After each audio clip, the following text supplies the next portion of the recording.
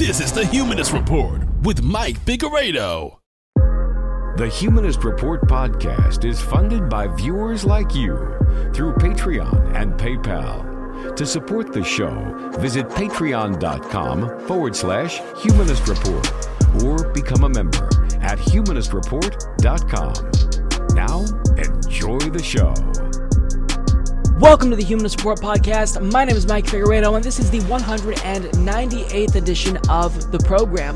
Today is Friday, June 21st, and before we get into the show, I want to take some time to thank all of our newest Patreon, PayPal, and YouTube members, all of which either signed up just this last week to support us for the very first time or increased their monthly pledge. And that includes Alex Clayton Kerr, Andy Passmore, Jorge Miranda, Michael Elling, Randy Aronoff, Siddiqui Cleaning Service, Stephanie Hayes, Thomas R. Skillman, Tim Slattery, Tassin Ajik 2, and Wendy Roberts. So thank you so much to all of these kind souls. If you'd also like to support the show, you can do so by going to humanistreport.com/support or by checking out patreon.com/humanist-report, or underneath any one of our YouTube videos, you can click join and support us that way and become a member that easily. So this week on the Humanist Report podcast, we'll talk about Donald Trump's unhinged interview with ABC News and how it was unintentionally hilarious. Mitch McConnell expands the definition of socialism. Candace Owens goes full SJW to own the libs. Bernie Sanders dismantles the Trump administration's anti-Iran propaganda. Alexandria Ocasio-Cortez blasts Trump's fascistic immigration policies, and conservatives cried because of it. Amazon responded to AOC's critique of their exploitative labor practices. Joe Biden talks about getting cozy with white supremacists. Bernie Sanders sparks outrage over what some saw as an attack on Elizabeth Warren. And finally, we closed the week by talking to 2020 congressional candidate Joshua Collins of Washington State's 10th Congressional District. So that's what we've got on the agenda for today. I hope you guys enjoy the show. So as many of you know, President Donald Trump was interviewed by George Snuffleupagus, combination of Stephanopoulos and Snuffleupagus I think I just created, but nonetheless, he was interviewed by ABC News, and it was incredibly interesting. I found it fascinating and entertaining. Was it of any value to us as voters? No, I don't really feel like watching this gave me information that, would help me make a more informed decision at the voting booth. But with that being said, with every single long-form Donald Trump interview, like a train wreck, you've got to watch. Because even if, you might feel a little bit dumber coming away from it, at least you're entertained. And this interview was no different. So I'm going to share my favorite moments from this interview because there were a lot. My first, not necessarily my favorite moment, but one thing that really stood out to me is when Donald Trump said this. I like the truth. I'm actually a very honest guy. I'm actually a very honest guy. You've literally lied more than 10,000 times since you became president. 10,000 times. And I love how, as he's saying it, even he knows that it's hard to believe because he states, I actually like the truth. He has to throw in actually because he knows that it's so surprising to everyone given that he lies approximately 30 times a day. Literally. Now, moving on, we got to a discussion about 2020, and polls came up, and as many of you know, Donald Trump isn't performing too well. Now, these are all early polls, but when you look at general election matchups, Trump v. Biden, Bernie v. Trump, Trump is getting whooped. Now, George Snuffleupagus asked him about this, and his response was just bizarre. This is a guy who does everything to separate and frighten people. It was fun. It's a political speech. He's still leading the polls on the Democratic side. It's tightening up a little bit, and it's tightening up a lot, which is interesting. But he's still beating you, according to the polls. Well, I don't believe those polls. There's no way he beats me in Texas. But even your own polls show you're behind right now, don't they? No, my polls show that I'm winning everywhere. I don't know. We've all seen these reports that with 15 out of 17 states, you spent $2 million on a poll and you're behind. in 15 out of 17 states. Nobody showed you those polls because those polls don't exist, George. Those polls don't exist. But I just had a meeting with somebody that's a pollster, and I'm winning everywhere. Wow. Mr. President, I've seen these polls that show you're pretty far behind. No, you haven't seen these polls. Excuse me? You haven't seen these polls because they don't exist. Oh, okay.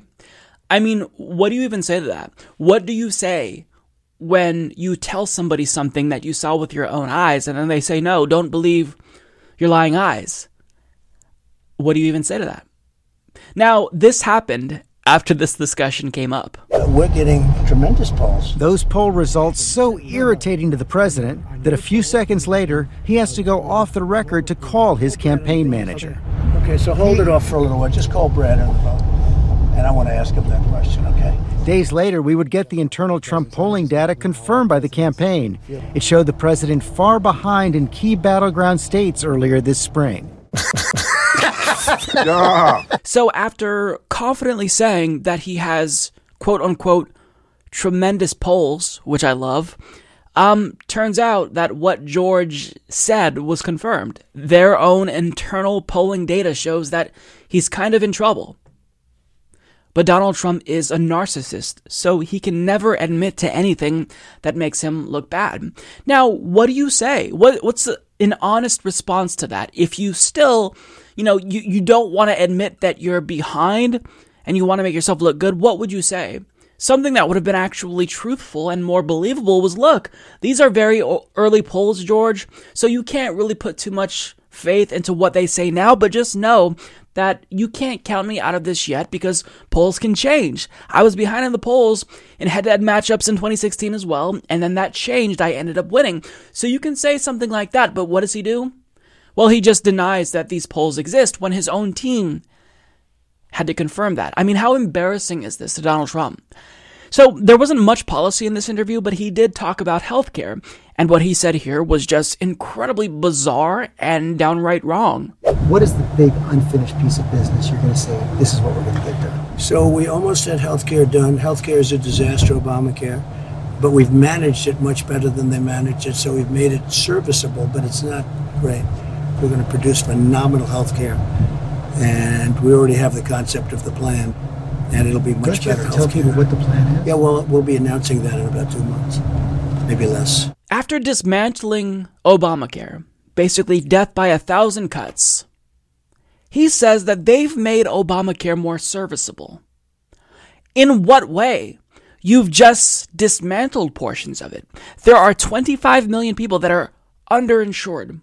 30 million that are not insured. How many millions of Americans lost insurance since you became president because of what you did to the Affordable Care Act? And what does he say? We're going to produce phenomenal healthcare, and we already have the concept of the plan, and it'll be much better healthcare. Okay, great. Well, can we see it? Oh, we'll unveil it in like 2 months, maybe sooner. In other words, you don't have a plan. You never had a plan. And anything that he's proposed or that the Republican Party has proposed polls less than 20% because all it does is basically take Obamacare and make it worse. But because Republicans did it, to them it's inherently better because they did it. If Obama did it, bad. If Republicans did it, good. Now, let me remind you that the Affordable Care Act is a right-wing healthcare proposal. Romney implemented this. This was cooked up by the Heritage Foundation, so they have nothing. And the fact that he still is saying, oh, well, we're going to come up with something. Sure, Jan. Now, he had the right instinct coming into office. He said, we're going to do universal health care. Now, I have no idea what he meant by that, but he was hinting at a single-payer type system. And he said the government's going to pay for it, but it's going to be better. We're going to save money. Like, we all know the clip that I'm referring to. I don't even have to play it. But all it took was one meeting with Paul Ryan and Republicans, and they got him to flip his stance immediately. He asked, why can't we expand Medicare to everyone? And they got him to flip and be against the Affordable Care Act. I mean, he has absolutely no plan when it comes to healthcare. But moving on. So, in this interview, they play a clip of Donald Trump supporters, and even if they support Trump and plan to vote for him again in 2020, one thing that they don't like was Donald Trump's mean tweets. They think that it's, just unnecessary and he needs to stop doing it. This was his response to that. What they're talking about, though, is you calling people names, it's demeaning. Well, you know what? I'll bet they do like it. They may tell you that, but I'll bet they like it, Mr. President, some of your supporters who support you, hence the word supporters, they say that they really would prefer that you don't do all of these mean tweets. No, they don't. They like them. I mean, what do you say to that? It'd be like if you went up to Ted Cruz and said, hey, Ted, I just want to let you know that you have a tonsil stone on your bottom lip. It's kind of embarrassing. And he just said, no, I don't. I mean, this is his response to everything.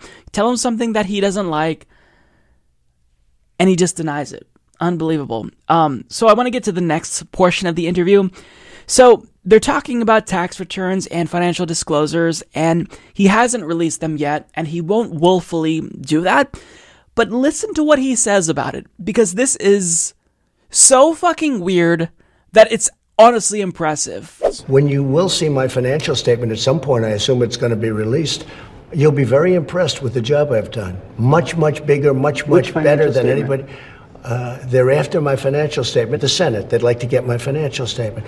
At some point, I hope they get it. You're going to turn it over? No, at some point, I might. But at some point, I hope they get it, because it's a fantastic financial statement. What does he even mean when he says things like this? It's a fantastic financial statement. Very big numbers. You're going to see big numbers. Trump, what are you talking about? And my favorite part, when he talks about his financial statements, George Stephanopoulos says, which financial statement? Trump then follows up by saying, they're after my financial statement. The Senate, they're after my financial statement. Oh, that definitely clears it up. In response to the question, which financial statement, he says, my financial statement. What the fuck? His brain is melting. And believe it or not, that's not even the best part of that exchange. Because somebody coughed as he was bloviating about his financial statement and how we'd all love it if we saw it, which she doesn't want us to see.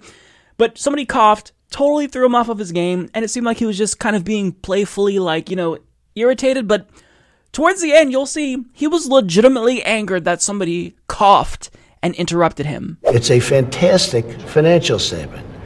And let's do that over. He's coughing in the middle of my answer. Yeah, okay. I don't like that, Your chief of staff. If you're going to cough, please leave the room. Get a shot of, and I'll come over here.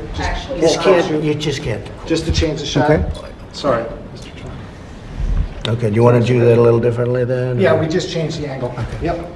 Thank you. So at some point, I look forward to.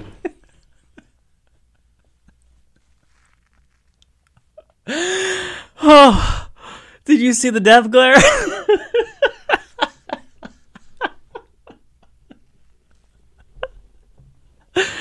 That death glare at the end there. Oh, that was so good. That was so good. Wow. All right, so moving on. They get into, 2016, Russian interference, the Trump Tower meeting with Don Jr., and he was asked whether or not, hypothetically speaking, a foreign government said, hey, Trump, we've got dirt on your opponent, and would you like us to give you that to potentially help you out? This is his actual response. Your campaign this time around, if foreigners, if Russia, if China, if someone else offers you information on an opponent, should they accept it or should they call the FBI? I think maybe you do both. I think you might want to listen. There's nothing wrong with listening.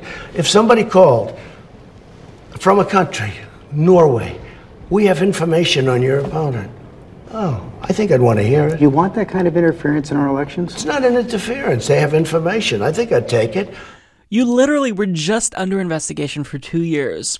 So wouldn't you just instinctively say, we're not going down that route again. I'm not going to do anything that could possibly be even perceived or seem like I am willing to accept help from a foreign government. Wouldn't you think that his instinct would be to just lie about that like he does about everything else, even if truthfully he would accept that knowledge and not contact the FBI? I mean, look, one thing that I think is certain that comes across in this interview is that Donald Trump's mental capacity is rapidly declining. Like, when you compare this interview and current interviews, recent interviews, with anything he did in 2016, he was able to form more coherent thoughts. He was still, weird, and he'd go on these weird rants and whatnot, but compare 2016 to now, the things he says, they're just weird. And I'm not necessarily only referring to his response on, election interference, just in general. But in the event, you were asked this question, what's the right answer? You would say, of course I would reject any help from a foreign government, and I would immediately report that to the FBI, but I'd go a step further, and I would vow to never interfere in another country's elections, as the United States always does. I'm against interference both ways, when we do it and when other countries do it. That'd be the correct answer. Donald Trump just can't help himself, though. Wow. So, with that being said, I just want you all to realize that we may never get a president this dumb ever again. Like, this could be, the only time in our lifetimes where we see a president this stupid. I mean, for everyone who said that George W. Bush was stupid, Donald Trump makes him look like Einstein. And that's not to say that George W. Bush is more moral than Donald Trump, because I think he's actually more destructive than Donald Trump by a mile and a half. With that being said, he's a lot more intelligent than Donald Trump, and it's clear that he struggles to string together a coherent thought, and what often comes out is just this word salad that ends up being the same 5 talking points over and over again. Witch hunt, no collusion, polls, I beat Hillary Clinton, the same shit over and over again. I can't think of the fifth one, but maybe it's 4. But with that being said, Jesus Christ, that was entertaining. I'm glad I watched it. Didn't learn anything. Probably I'm a little bit dumber because of it, but with that being said, I'm glad I watched that. So I know I sound like a broken record at this point, but I think it's worth repeating again because this is a really important point to make. If you think that Bernie Sanders, being a self-proclaimed democratic socialist, is going to hurt him in 2020 and make him less electable against Donald Trump, then you have been misled. And I get it. It's difficult to conceive of that because this is what conventional wisdom tells us. It tells us that a social democrat or democratic socialist or anyone who attaches that socialist label to themselves in whatever capacity, they're inherently less electable than, say, a centrist democrat. Media pundits say it, Republicans say it, and even Democrats are so worried about the potential toxicity of that socialist label that they're actively conspiring against Bernie Sanders behind closed doors to stop him because they think that's going to facilitate another Trump victory. Now, the underlying assumption with this theory here is that, if a socialist can't beat Trump, then obviously that means we must need a centrist Democrat, like Joe Biden, to go up against Donald Trump because he's going to be the most electable because Republicans won't be able to use that label to describe Joe Biden, except, they've already done that. In fact, Mike Pence has already accused Joe Biden of advocating for a socialist agenda. And what these people who are worried about socialism and that label don't realize is that anyone who isn't Trump who goes up against Donald Trump will automatically, by default, be labeled a socialist. Even a centrist like Obama was labeled a socialist. And in fact, they even called him a communist, which is hilarious to me. But the point is, to Republicans, socialism is literally just a synonym for things that they don't like. That's all it is. So if you honestly believe that that label or that attack will only uniquely affect Bernie Sanders and harm him and nobody else, you have been duped by conservatives, because whoever the Democratic Party nominee is, left-wing or right-wing, Joe Biden or Bernie, they will be called a socialist over and over again by Republicans. Because, say it with me, socialism is a synonym for things Republicans don't like. They have a sandwich that they didn't like. That was a socialist sandwich. They play a video game that had too many microtransactions in it. That was a socialist video game. This is what they do. That word doesn't mean anything related to political affiliation or political ideology. It just means bad. And to give you another example as to how this word has lost all meaning, we'll go to our friend Mitch McConnell, who's going to call a new thing socialist. And I'll tell you why it's ironic that he's making this argument when we come back. For the first time in my memory, I agree with Nancy Pelosi. I am indeed the Grim Reaper when it comes to the socialist agenda that they've been ginning up over in the House with overwhelming Democratic support and sending it over to America, things that would turn us into a country we've never been. They're on the way to doing some additional things, in addition to the ones they've already done, the Green New Deal, Medicare for all. And by the way, you may have mentioned this on your show, but they plan to make the District of Columbia state, that'd give them 2 new Democratic senators. Puerto Rico state would give them 2 more new Democratic senators. And as a former Supreme Court clerk yourself, you've surely noticed that they plan to expand the Supreme Court. So this is full bore socialism on the march in the House. And yeah, as long as I'm the majority leader of the Senate, none of that stuff is going anywhere. Okay, so he says statehood for D.C. and Puerto Rico is, quote, full bore socialism. Let's just pause for a moment and try to think about what that even means. Statehood for D.C. and Puerto Rico is full-bore socialism. It doesn't mean anything. He's calling it socialism because he doesn't like that. But what's funny is that by Mitch McConnell's own standards, he just came out as a socialist. Because if advocacy for D.C. or Puerto Rico and their statehood it makes you a socialist, then I'll let you in on a little secret. The Republican Party is now socialist because this is a quote from their 2016 GOP platform. We support the right of the United States citizens of Puerto Rico to be admitted to the Union as a fully sovereign state. Gotcha, bitch! I don't know about you guys, but that sounds like full-bore socialism to me, ladies and gentlemen. Turns out Mitch McConnell is a socialist by his own standards. But look, to be serious here, what that platform really means is that we support Puerto Rican statehood so long as Democrats don't also come out in favor of it. In that case, we reserve the right to flip on that because fuck Democrats. If they like something, then it is inherently bad. And now, according to Mitch McConnell, it's literally full-bore socialism to support statehood for Puerto Rico. So, do you understand what's happening here? Do you see what's going on? If you truly believe that Bernie Sanders is the only candidate that Republicans will weaponize socialism against, then congratulations, you have been duped. And by advocating for a more centrist Democrat in order to increase the chances of us beating Donald Trump, you're playing right into their hands because data suggests another centrist Democrat would lose to Donald Trump. Now, we don't necessarily have to look at data to come to this conclusion, seeing that we just ran an experiment in 2016 where we tried that. And Donald Trump won. But nonetheless, for those of you who are still unconvinced, you've been warned. If you're so worried about socialism making Bernie Sanders or a Democrat less electable, you're already going to be fighting this battle regardless of who you support. If you support Kamala Harris, she's going to be labeled a socialist. If you support Pete Buttigieg, he's going to be labeled a socialist. If you support Amy Klobuchar even, she will be labeled a socialist.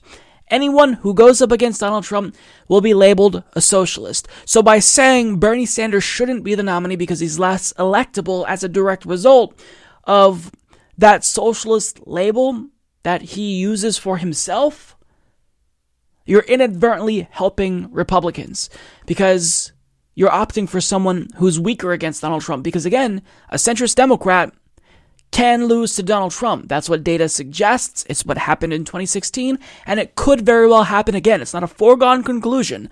A corporate Democrat could beat Donald Trump theoretically because there are few people in the country as incompetent as Hillary Clinton. With that being said, though, if you truly want to beat Trump, don't roll the dice and go with another centrist Democrat. Go with someone who actually is a self-identified socialist, who can take that label and describe what he means by socialist, who can flip it back on Republicans and call them corporate socialists, who can say, you know what, I am a socialist, but this is what I think socialism means to me. And Bernie Sanders did the right thing here. He embraced socialism, but he also called Republicans socialists in the sense that they support socialism for large multinational corporations, but only denounce it when it positively impacts the working class. So you've got to understand here, if you're worried about that socialist label, then you're going to worry regardless if Bernie Sanders is the nominee or a centrist Democrat is the nominee. It doesn't matter. It doesn't matter. They'll even call Howard Schultz a socialist because that's just what Republicans do. It's been their strategy for decades now.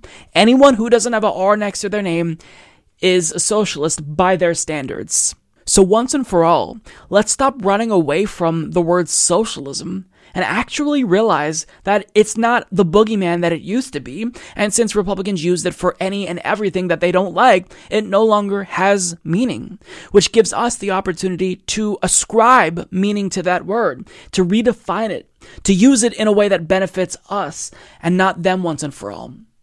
But unfortunately, a lot of Democrats, namely strategists in DC, they don't get this. And, the writing's on the wall, so don't think that a corporate Democrat isn't going to be called a socialist, because Mitch McConnell just called statehood for DC and Puerto Rico full war socialism. Literally anything is socialism that they don't like.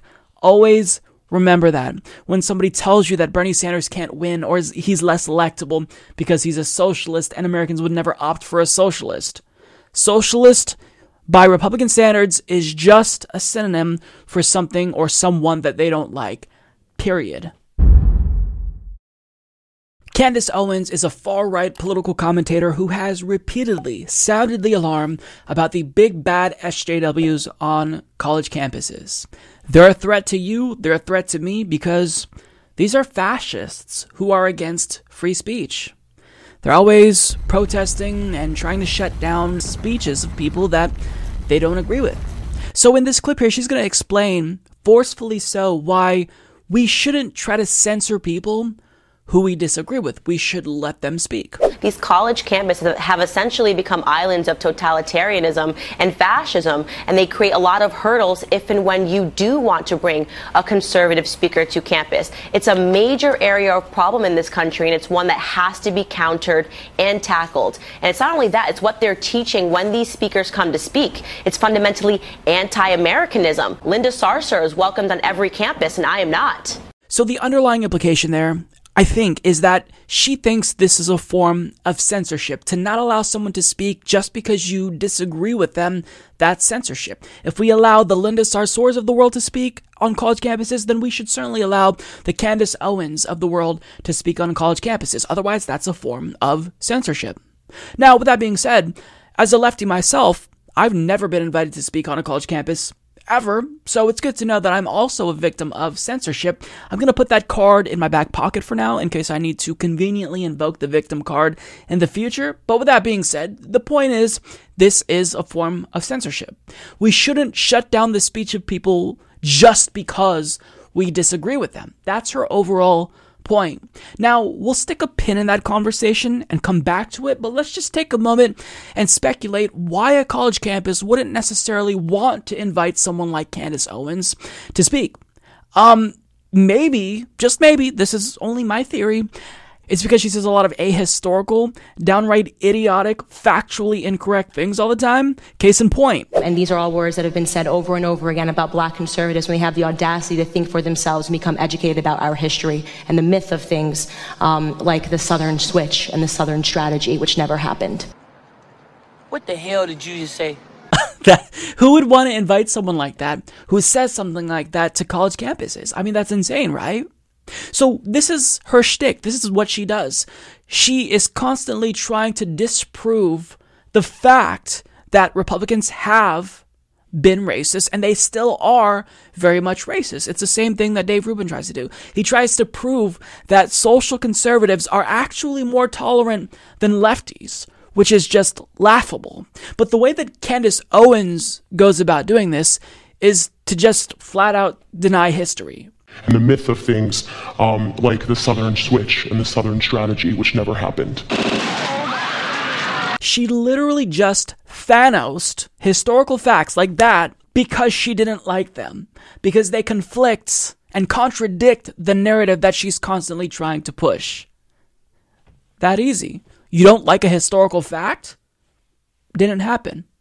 But with that being said, her overall point is no matter how harmful that speech is, we should be allowed to exercise it. If you don't agree with me, that's perfectly fine. If you think I'm living in an alternate reality, that's my right, and I still have the right to express it and tell people about this alternate reality that I have constructed for myself. In fact, according to this cartoon she shared, she claims, quote, "Thought police have the highest records of brutality against the blacks of all time." Now I know what you're thinking. That's not even a coherent point. What is she even trying to say?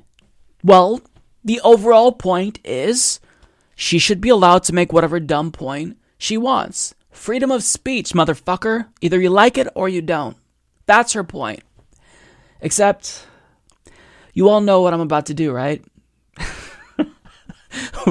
We're going to share a quote from Candace Owens where she's going to completely contradict everything she previously purported to stand for when it comes to free speech. She tweeted, "If I were president, the punishment for burning the U.S. flag would be the renunciation of citizenship. No jail time, no fine, simply 1 year to liquidate your assets and get the hell out of our country. In exchange, we'd extend citizenship to a hardworking, legal immigrant." In other words, I don't like this form of free speech because it offends me. So let's ban it because I don't like it. And not only that, not only do I want to ban that form of free speech, I actually want to severely punish people by stripping them of their citizenship if they exercise that speech that I personally view as offensive. I mean, and the left is often called the snowflakes because... why? Do you understand here? A so-called free speech advocate is saying if somebody says something that offends me, they should lose their citizenship. How has the right not distanced themselves from her because she's clearly a fraud who is incredibly ignorant? But as Benjamin Dixon pointed out in a recent video, which I will link to, the reason why Republicans are refusing to distance themselves from her is because she basically says all the things that they want to say that would make them seem racist. That's why right-wingers still take her seriously. Because they need people like her. They need people like Dave Rubin to say, you know what? This homophobia, Steven Crowder, it's perfectly acceptable. In fact, your homophobic jokes actually prevents violence because without jokes, there'd be violence in America. Candace Owens, she comes out here, she says, you know what?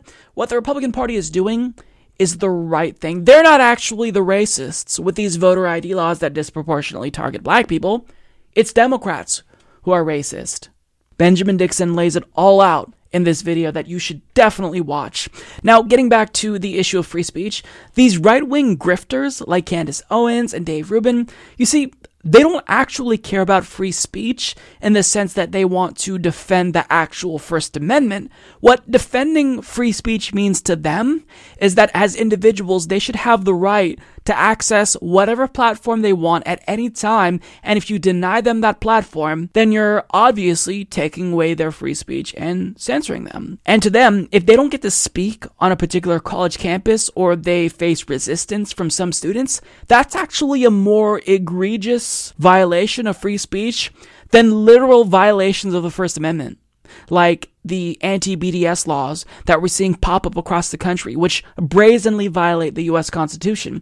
Now, what's funny is that relating to this issue that Candace Owens brought up, this is already a settled issue. In 1989, the Supreme Court held in Texas v. Johnson that flag burning is a protected form of speech. Even Justice Scalia, a far-right justice, held that this was protected speech. But I don't even know why I'm talking about that, because that would assume that they care about actual First Amendment issues, when to them, all they care about is them being able to go on these platforms and college campuses and speak and boost their name recognition and, as a result, get more money get more sponsorships. They get more popular. That is directly correlated with the money that they make. But what's funny is that they talk about college campuses and how these SJWs are ruining the country. But what they actually don't tell you, or maybe what they don't know, is that if you're looking at censorship on college campuses, it is an issue. However, it's just not an issue for conservatives, because even if they're constructing this narrative that suggests that they're the victims when it comes to censorship on college campuses, do you want to know who's actually being censored more frequently? Left-wingers. They are terminated far more frequently for political speech than their conservative counterparts. But yet, they're the victims, and simultaneously, they're the true defenders of free speech. I mean, we are actually living in George Orwell's dystopian future, where facts don't matter at all. They have no bearing whatsoever in political discourse anymore. War is peace, and freedom is slavery. Except the problem with citing Orwell is that they've appropriated that on the right as well. And if you don't buy into their alternate reality, then you're actually the one who's getting duped. I mean, the world has been flipped upside down. And they don't realize what these right-wingers are doing. They're taking this issue of SJWs on college campuses, and they're trying to convince you that this is the source of the polarization, of censorship, of all the issues that we have in the country. Meanwhile, they're not talking about actual threats to freedom of speech. Nobody on the right came to the defense of a teacher who refused to sign an anti-BDS pledge and was then fired. Who on the right called out Donald Trump when he said that you should be penalized for burning the flag? So you've got to understand that this is nothing more than a grift. These people don't actually have a core ideology. It's why people like Candace Owens and Dave Rubin were left-wing not too long ago. This is a grift. The money's on the right. It's on the right and everyone can see it. It's why H.A. Goodman, for example, flipped and went from being a Bernie supporter and jumped to the opposite side of the spectrum and is now a Donald Trump supporter. It's because he knows the views are better, the clicks are better, you get more recognition from the right. Because think about this, like, how often do you see Diamond and Silk and these right-wing former YouTubers on Fox News? All the time. They actually have a career. On the left, nobody ever brings on me to talk on MSNBC. Nobody talks to Kyle Kulinski that often. He was invited on Fox News twice. In fact, it's a shock that Cenk Uygur has been on CNN a couple of times over the past couple of months. It's genuinely shocking to see that. Because on the right, they elevate people. There's money there to be made. You can get a sponsorship by a right-wing billionaire if you try to prop up the status quo and say what they want you to say. But on the left, that's not necessarily the case. These people don't care about anything but money and popularity. They don't care about politics. Politics is just a vessel that allows them to monetize what they're doing. That's it. It's as simple as that. And Benjamin Dixon does a phenomenal job at laying out why this is the case and why people shouldn't just not take her seriously, but they shouldn't even engage with her. Because by putting her on the same level as other intellectuals on the left, we're legitimizing her and making it seem as if she actually has insight and an intellectual interest in conversing with us, when all this is about is name recognition and money. It's that simple. She's a fraud. These right-wing YouTubers, they all know what they're doing. They know what they're doing. Don't fall for it. So I think that anyone who watches this podcast is politically astute enough to realize that what we're seeing now is Donald Trump's administration build a case for intervention with Iran. It's incredibly transparent what they're doing, and this isn't surprising, because even if Donald Trump campaigned as a non-interventionist, when you stack your administration with neoconservatives, what do you think is going to happen? When you put Mike Pompeo and John Bolton in positions of power, what do you think they're going to advocate for? What do you think they're going to push for? So it's not surprising what they're doing, and people who have been following these regime change war hawks know exactly what to look for. And this time it's no different, and it's not even like Donald Trump and his administration is trying to be persuasive because they're just using the same exact playbook that George W. Bush's administration used when they were building the case for war with Iraq. And this all started because Donald Trump withdrew from the Iran deal. He then reimposed sanctions on Iran, which explicitly violated the Joint Comprehensive Plan of Action, the JCPOA. And what did that do? That demonstrated to the world that the United States' word is good for nothing. You know, we form a treaty with you, doesn't matter, because we might violate it if we get a new president. So that set a horrible precedent, and as Donald Trump elevated warmongers within his administration, like John Bolton, who vocalized his desire to literally overthrow Iran by 2018, well, what happened? We started to see more and more escalations, and now we're in a situation where Iran is being blamed for attacks on oil tankers, and the United States government is declassifying videos that supposedly prove Iran's culpability. The problem, however, is that other countries like Germany and even Japan are casting doubt on this claim. In fact, the owner of the Japanese tanker itself claims that something hit the ship, but it wasn't explosives.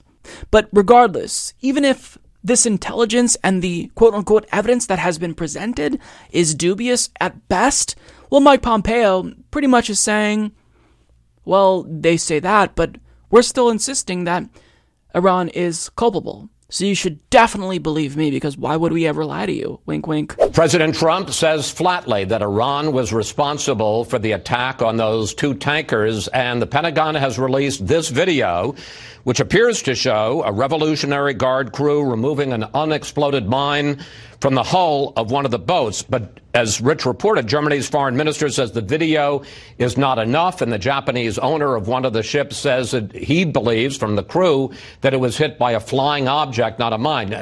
Two questions.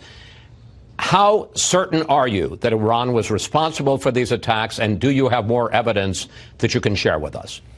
Well, Chris, it's unmistakable what happened here. These were attacks by the Islamic Republic of Iran on commercial shipping on the freedom of navigation with a clear intent to deny transit through the strait. This was on the Gulf of Oman side of the Strait of Hormuz. There's no doubt the intelligence community has lots of data, lots of evidence. The world will come to see much of it, but the American people should rest assured we have high confidence with respect to who conducted these attacks, as well as a half a dozen other attacks throughout the world over the past 40 days. Now, I absolutely doubt the legitimacy of what he's saying, but here's the thing. We don't even have to try to disprove what he's saying. Let's assume for a moment, hypothetically speaking, that Iran was in fact culpable. Does that mean that the U.S. would be justified in further escalation? Absolutely not. If Iran was in fact culpable, that would be more reason for us to be the grown-ups and de-escalate. Get them to come back to the table and negotiate with us, even if they have reason to not want to negotiate, but try to quell what's happening here before it leads to confrontation. So even if they were guilty, which I don't believe they are, but even if they were, that still doesn't give you a reason to invade or further escalate with Iran. But the problem is that as we continue to poke Iran, we are making matters worse and worse, and we're making the likelihood of escalation and all-out war more possible. Because here's what the United States did by withdrawing from the Iran deal. They are empowering hardline extremists within Iran's regime, who are now announcing that they will be enriching uranium past what was allowed under the JCPOA, because I'm assuming that they believe this is the only thing that will deter further U.S. aggression, which, honestly, I mean, if I were Iran, I would think it seemed imminent. Now, a large part of the reason why Donald Trump's administration presumably feels emboldened to keep escalating further and further with Iran is because the mainstream media has been doing a very poor job at framing the situation and informing the public. And I know that it sounded like in that clip that I showed you from Fox News with Chris Wallace that he was doing a good job relatively, of holding Mike Pompeo's feet to the fire. The overall takeaway, if you watch that entire clip, was that anything Iran did was bad and anything the United States did was inherently good by definition because we're doing it. So of course, we're the good guys and everyone else is the bad guys. And it's not just Fox News here because, as Adam Johnson of FAIR points out, things are being framed in an incredibly biased way. So when Iran enriches uranium, they're violating the Iran deal. But when the United States reimposes sanctions, it's because we withdrew from the Iran deal. So whenever they do something that violates it, they're violating it. If we do something, well, we withdrew, so that's fine. This is how a pro-war consensus ends up emerging. It makes it seem like any and every action that the United States takes is justified because Iran is inherently more hostile, but in actuality, we're the ones that are being hostile. We're the ones that are being overly hostile, but it's not framed that way. If you tune into the mainstream media, you'd think, oh, well, Iran obviously is acting irrationally and the United States government is just responding to them. That's not what's happening. We're the aggressors. We're the ones who are imposing harm on them. And think about what we did. We withdrew from the Iran deal and we imposed harsh sanctions to the extent where we are squeezing their economy. And it's not just that, their economy is tanking and the standard of living in Iran is decreasing. What's happening is there are medicine shortages that are happening. We have collapsed their banking system, which makes international suppliers reluctant to give them food because they don't know if they're going to be able to get paid. So, we're harming them in a really overt and severe way, but yet we're still being portrayed as the good guys who are just responding to Iranian hostility and aggression when the opposite is true. Now, I want to play a clip of Bernie Sanders on MSNBC, who was interviewed by Andrea Mitchell, and he did a phenomenal job at really deconstructing all of these propagandist pro-war talking points that we've been seeing from Donald Trump's administration and that have been reinforced by the mainstream media. And in this very interview, I don't even know if Andrea Mitchell realized that she was doing this, but she was helping to craft this pro-war narrative, this pro-war consensus, because when she talked about this attack that was allegedly the result of Iranian aggression, she said, well, look, at least the UK agrees that it was in fact Iran.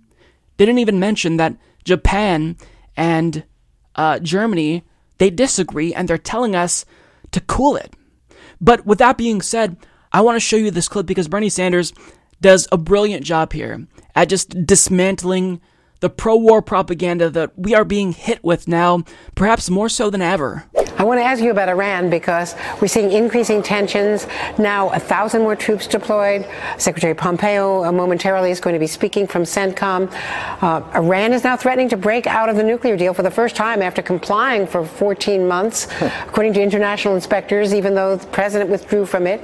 So we see these hits on the tankers. They say there's intelligence. At least the Brits agree with the U.S. that this was Iranian-based or Iranian-proxied. There could be an accidental war. What do you do if you're the commander-in-chief, Bernie Sanders? You're President Sanders. What do you do right now where Iran is arguably acting aggressively, even if it's in reaction to the U.S.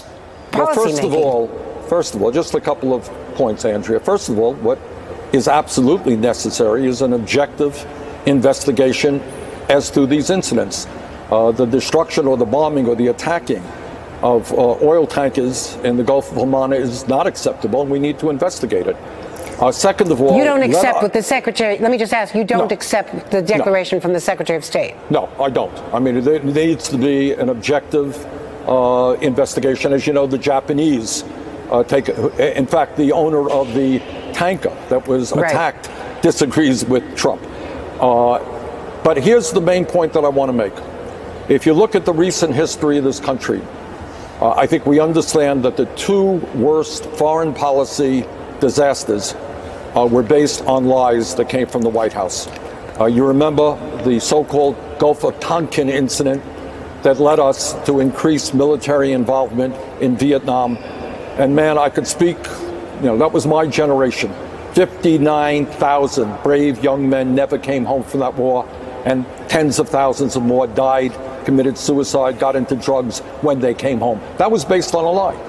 And then you look more recently at the war in Iraq, which I vigorously opposed because I did not believe Cheney and I did not believe John Bolton and I did not believe the Bush administration. Again, based on a lie that Saddam Hussein in Iraq had weapons of mass destruction. Let me just say this. I will do everything that I personally can as a United States Senator to stop the United States attacking Iran. If we go into a war with Iran, This will be an asymmetrical war which will go on and on and on. There will be never-ending wars in the Middle East. It'll make the war in Iraq look like a cakewalk. So we have got to do everything we can to bring the antagonist, Saudi Arabia, which is a brutal dictatorship, together with Iran. Bring them together, use the power of the United States to work out a diplomatic solution, not a military solution. So that was absolutely fantastic, and I applaud Bernie Sanders for being consistent here. And he said what you always want to say. He said what is absolutely necessary is an objective investigation into these incidents. This is always going to be the first and most proper reaction, because if the U.S. government makes a claim, well then, what do we say? All right, that's fine. Let's have an objective, impartial actor go in and investigate. The United States is not an impartial actor. They have an agenda, and they're not acting in good faith, and they're working backwards from their conclusion. They want you to think that Iran is guilty, so that way you feel as if they're justified in further aggression and hostility towards Iran. So we can't trust that their assessment is actually accurate because they're not objective. They're not impartial actors. Have an NGO or an IGO come in, have the UN conduct an investigation. But the US, if they conduct an investigation, should we take them at their word? No, because I'm sorry, they've lied to us before. They'll do it again. And Bernie Sanders made this point. He brought up the Gulf of Tonkin, the Iraq War. And the point was, we need to learn our goddamn lesson. The last war that we were lied into, we're still there. We never left. We're currently conducting drone strikes in numerous countries. Pakistan, Somalia. We're giving Saudi Arabia the bombs that they're using to commit genocide in Yemen. When are we going to learn our lesson that what the United States government says isn't always going to be something we should take at face value because they have an agenda? They have an agenda, and we have a capitalist war machine that profits off of death and destruction. So it behooves them to constantly have us in these never-ending wars because that's a moneymaker. And the military-industrial complex funds politicians that are more than willing to do their bidding. So Bernie Sanders here is speaking truth to power. He's speaking out against this. And there have been few people that have spoken out. Tulsi Gabbard speaks out about this all the time. And to her credit, Elizabeth Warren has spoken out, even if she hasn't been great. In fact, she's been really horrible on foreign policy issues previously. But we need all hands on deck here. We need every single person to speak out about this. And what we need is someone who is going to be a leader on this issue. And that's what Bernie Sanders essentially said he would do as president. He said we need to bring Saudi Arabia and Iran together and use the power of the United States to work out a diplomatic solution. This is what a leader does. President Donald Trump has officially kicked off his 2020 re-election campaign, and expectedly he's doing what he always does whenever there's an election that he needs to win. He's ramping up the anti-immigrant rhetoric, and this time it's no different, because this is what he's trying to do now, presumably to mobilize and excite his base. He announced via Twitter, next week, ICE will begin the process of removing the millions of illegal aliens who have illicitly found their way into the United States. They will be removed as fast as they come in. Now just pause for a moment and think about the implications of this, because he's saying that they're going to remove millions, plural. So I'm assuming that he, at a minimum, is aiming to remove at least 2 million undocumented immigrants. Well, according to Pew Research, there's approximately 10.5 million undocumented immigrants currently in the United States. So what he's saying here is he wants to remove a fifth of our entire undocumented immigrant population. Let's just assume he actually does want to do this. Can you just imagine what you would need to actually do something like this? I mean, the amount of resources you would need in terms of money would be huge, in terms of personnel, in terms of expertise, as well as planning. You would need to put so much into this that you would essentially not be able to focus on anything else. On top of it just being unfeasible, think about this from a moral angle. This will inevitably result in human rights abuses, even more racial profiling, because we all know that if Donald Trump were to ever do something like this, this would be implemented in the most sloppy way possible, and you would need to come up with a real plan, which we all know Donald Trump is incapable of doing. But I mean, even if we know that executing something like this is incredibly unlikely because it's so impractical, still, the implications of this tweet here are troubling, because it still tells us that regardless of the scope of this crackdown, there will be another crackdown, because he's got an election to win, and he knows that if he wants to keep his base excited and loyal, he's got to keep cracking down on immigrants with these draconian fascistic policies. So even if there's another crackdown, this is still bad, even if it's not going to be on that scale. Because what does a crackdown mean? It means that this will cause irreparable harm to vulnerable communities because they're seeking asylum oftentimes due to violence in their country caused by U.S. imperialism. And in case you haven't been paying attention, Donald Trump's administration confirmed that they have more than 13,000 children who are immigrants in U.S. custody, 6 of which have died in ICE custody, which journalist Ken Klippenstein learned were preventable deaths that occurred due to negligence. And because this is becoming such a big problem, well, what did ICE do? They just stopped updating the official death count. And now, as Jessica Corbett of Common Dreams reports, earlier last week, Trump administration officials revealed plans to detain migrant children at a former Japanese internment camp in Oklahoma because an influx of minors has overwhelmed shelters throughout the country. I mean, think about this. As Americans, on both sides of the political aisle, we all came together collectively and agreed that what happened during World War II, the way that we imprisoned Japanese Americans, that was a disgusting blemish on our history, one of many.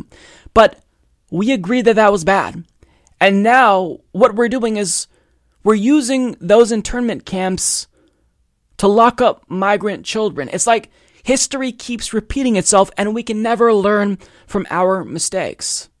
So this is absolutely outrageous, and everyone who has a moral compass should be outraged by this. And in fact, Alexandria Ocasio-Cortez was outraged by this. And the way that she described this was, these are basically like concentration camps. So she was outraged by this. But the way that conservatives responded to our draconian anti-immigrant policies was to be outraged at the way others vocalized their disgust with these types of policies. So here's what AOC said that sparked so much outrage. The United States is running concentration camps on our southern border, and that is exactly what they are. They are concentration camps. And if that doesn't bother you,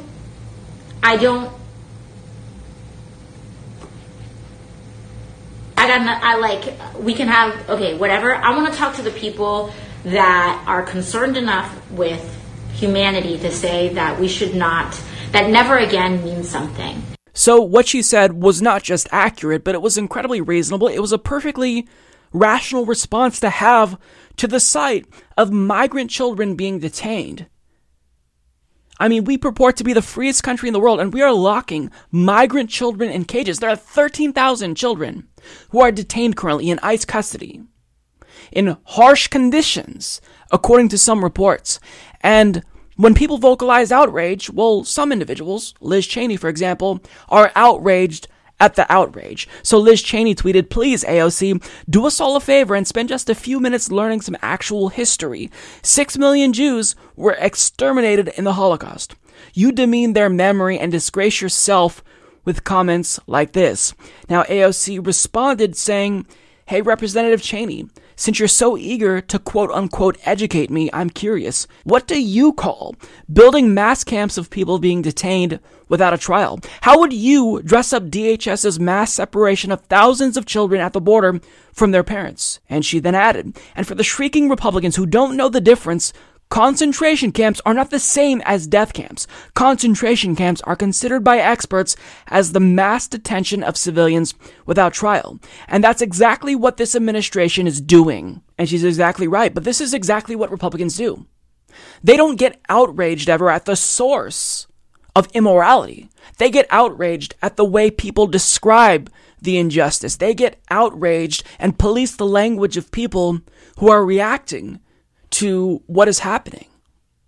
This is what they always do because it serves as an easy way to start distracting people. So we're no longer talking about migrant children in cages. We're talking about the semantics as to how we should describe migrant children being detained by ICE. And it's because Republicans and conservatives, generally speaking, they don't care about immorality. These are not moral people. Liz Cheney's father is a mass murderer who should spend the rest of his life in prison. But of course, the true bad guys are the people like AOC who denounce these types of fascistic immigration policies and human rights abuses. They're the bad guys because they didn't describe this injustice appropriately according to people like Liz Cheney. Here's the thing, regardless if Donald Trump is able to execute this type of crackdown or not, we should all be outraged at this. We're locking children in cages. 13,000 migrant children are being detained. And people are more outraged at the outrage. The state of American politics is so toxic, so amoral currently, that if we don't come together and agree on a real objective standard of morality, because I don't believe in moral relativism, but if we don't agree on a standard of morality, if we all craft our own standards of what is and isn't moral, then I don't know how we could ever come together as a country. Because anyone who dismisses the treatment of migrant children by Trump's administration, there's someone that I can never work with. I can never work with these people. So it's a sad state of American affairs where whenever there is actually outrage for the way that we're detaining migrant children, well, the people who speak out get told to shut up, or they get language policed for not talking about it in a way that conservatives deem appropriate. It's sickening. Everybody knows that Jeff Bezos, CEO of Amazon, is the richest man on the planet. He is worth $154.8 billion. But we don't ever really stop to think about just how large a sum of money that really is in actuality. Like, let's just picture for a moment that we were going to spend some of that money and buy things that rich people buy. So, of course, the first thing you'd want to purchase is a mansion. Well, how much does a mansion cost? They start usually at around $8 million if you want to purchase a mansion in Los Angeles. But let's say you want to purchase a really luxurious mansion and you spend $100 million and, you wanted to splurge a little bit, so you bought two of them. Let's also say that, if you wanted to spend this money, you wanted to buy a couple of cars, a couple of Lambos, and you spent about $10 million on cars. You then went on to buy a yacht, which costs, $45 million if you're getting a really nice one. And then you spent $10 million on a private jet and another $400,000 for maintenance each year. So if you're Jeff Bezos and you just spent all of that money, how much of a dent would that make in your overall net worth? Barely any. The point is that even if he tried to spend this money in the most reckless way possible, he would never be able to spend all of that money. He's 55 years old, so he's not going to be able to spend all of that by the end of his life. And in the event he were really, really lucky and he lived to be 1,000 years old, he still would be unable to spend all of that money.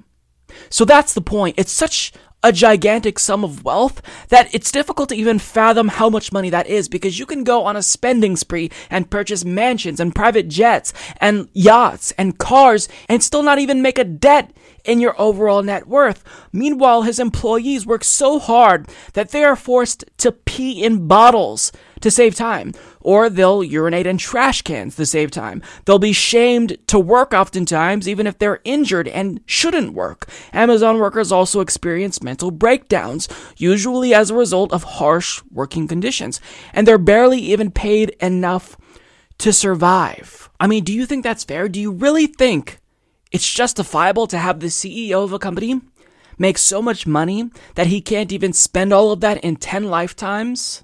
let alone one, while his employees are working in such harsh conditions that they're having mental breakdowns and they're peeing in bottles in order to remain as productive as possible.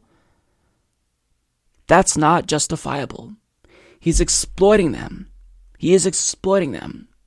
And Amazon, they absolutely don't like when you point this out. They don't like when you draw attention to their exploitative practices. But this is wrong, and we should point it out, because this is a form of theft. This is wage theft. He's exploiting their labor and not sufficiently sharing the benefits of what they produced for him. And then, when people criticize them, they panic and freak out. For example, Alexandria Ocasio-Cortez, she basically made the same exact points that I just made. However, when she made this point, since she actually has real power in politics, well, they panicked and they felt compelled to respond immediately.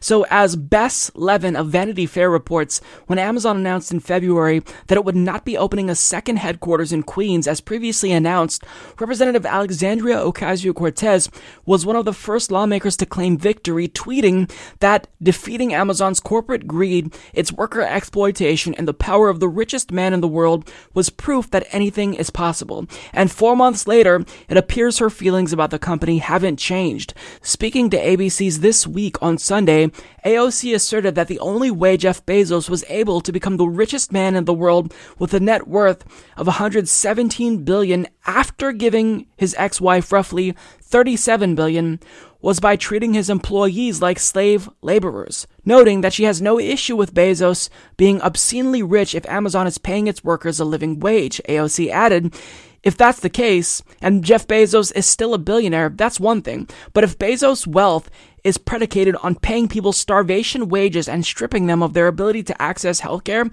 that's a major problem, and you'll never believe it, but the tech giant did not take kindly to such comments. These allegations are absurd, Amazon said in a statement. Amazon associates receive industry-leading pay starting at $15 an hour. Amazon prepays 95% of continuing education tuition costs through its Career Choice program for associates who want to pursue in-demand careers. Jay Carney, Amazon's head of communications, later chimed in to say more than 42% of all working Americans earn less than the $15 an hour Amazon pays entry-level fulfillment center employees, and all our employees get top-tier benefits. I'd urge AOC to focus on raising the federal minimum wage instead of making stuff up about Amazon. Last October, after the tech giant raised its minimum wage, Bloomberg reported that the company had eliminated stock awards and monthly bonuses for warehouse workers and other hourly employees. So do you understand what they're doing? They desperately, whenever they're criticized, try to get the person who's criticizing them to shut up, because they don't want you to realize what they're actually doing and how they're treating and exploiting, frankly, their workers. Don't look at us. Look at all the other large multinational corporations who aren't paying their workers a $15 living wage. At least we're doing that, and that's great. But let's remember that you actually didn't opt to pay your workers a $15 an hour living wage until you were shamed into doing that by Bernie Sanders. You didn't do that on your own accord. You did it because you wanted people to stop looking at you and to divert their attention elsewhere. But let's also be realistic here. A $15 minimum wage, that may be better than other large multinational corporations, but it's absolutely nothing to write home about, because let's face it, if you live in New York City, if you live in Seattle, $15 isn't enough to survive. It's still not a living wage. It's not. I'm sorry, it's not. People are going to call me an extremist for pointing that out, but let's be realistic here. It's a $15 minimum wage because it's a minimum. Ideally, you pay workers more than $15, because if you live in New York City, how are you going to survive off of $15 an hour? Like, it's absurd that the federal minimum wage isn't just $15 an hour already. But even if we raise it to $15 an hour, that's still not a livable wage. And as time passes, as Congress doesn't act and raise the federal minimum wage, $15, well, that's not as valuable as it was 5 years ago when the fight for $15 began. So these companies, They do the bare minimum and then expect praise from you while they're still exploiting their workers, treating them unfairly, not addressing the mental breakdowns that are happening in Amazon warehouses across the country. It's absolutely maddening, and it's important that people like AOC call out Amazon for what they're doing here, because this is exploitative, and they absolutely should not be allowed to exploit their workers, and Jeff Bezos should never be allowed to amass that much money if his workers can barely survive. What Amazon has been doing is they're taking advantage of a capitalistic system that is ruthless. The laws need to be changed. Nobody should be able to amass more than $1 billion in wealth, one, because they don't need it, and two, because you're never going to work that much harder than your employees to where that much money is justified. Because it's not. So long as there is income and wealth inequality, so long as there is homelessness, so long as people have food insecurity in the United States, nobody in this country should be allowed to amass that much money. What do we do then? We tax them. We take that money because that's not their money. That's the money that they stole from their employees. And by taxing that, we're just taking it back and we're giving it back to employees. Because they like to denounce taxes as theft, but the real theft is them stealing that money and exploiting the labor of their workers in the first place. So Amazon can cry all they want. They can try to respond to AOC and claim that she's lying, but they're only responding because they know they're in the wrong and they have to try to make sure that they divert attention away from them. And it's true, there are other large multinational corporations that are probably treating their workers a lot worse. But that doesn't mean that we can't also focus on Amazon. And when you have a CEO that is the richest man in the world, I'm sorry, you're just going to end up attracting a lot of attention. Bernie Sanders is taking a lot of flack for tweeting out what some perceive to be an attack on Elizabeth Warren. And I'll be honest, I don't personally think that this tweet is controversial at all. With that being said, though, I do want to proceed cautiously here because the people who were outraged over this weren't the usual bad faith actors who are trying to go out of their way to interpret whatever Bernie Sanders says in the most negative way possible. Like, there were some people on our side, allies who support Bernie Sanders, who also said, look, I don't think this is a good look for Bernie Sanders, and I don't think he is proceeding about this in the right way.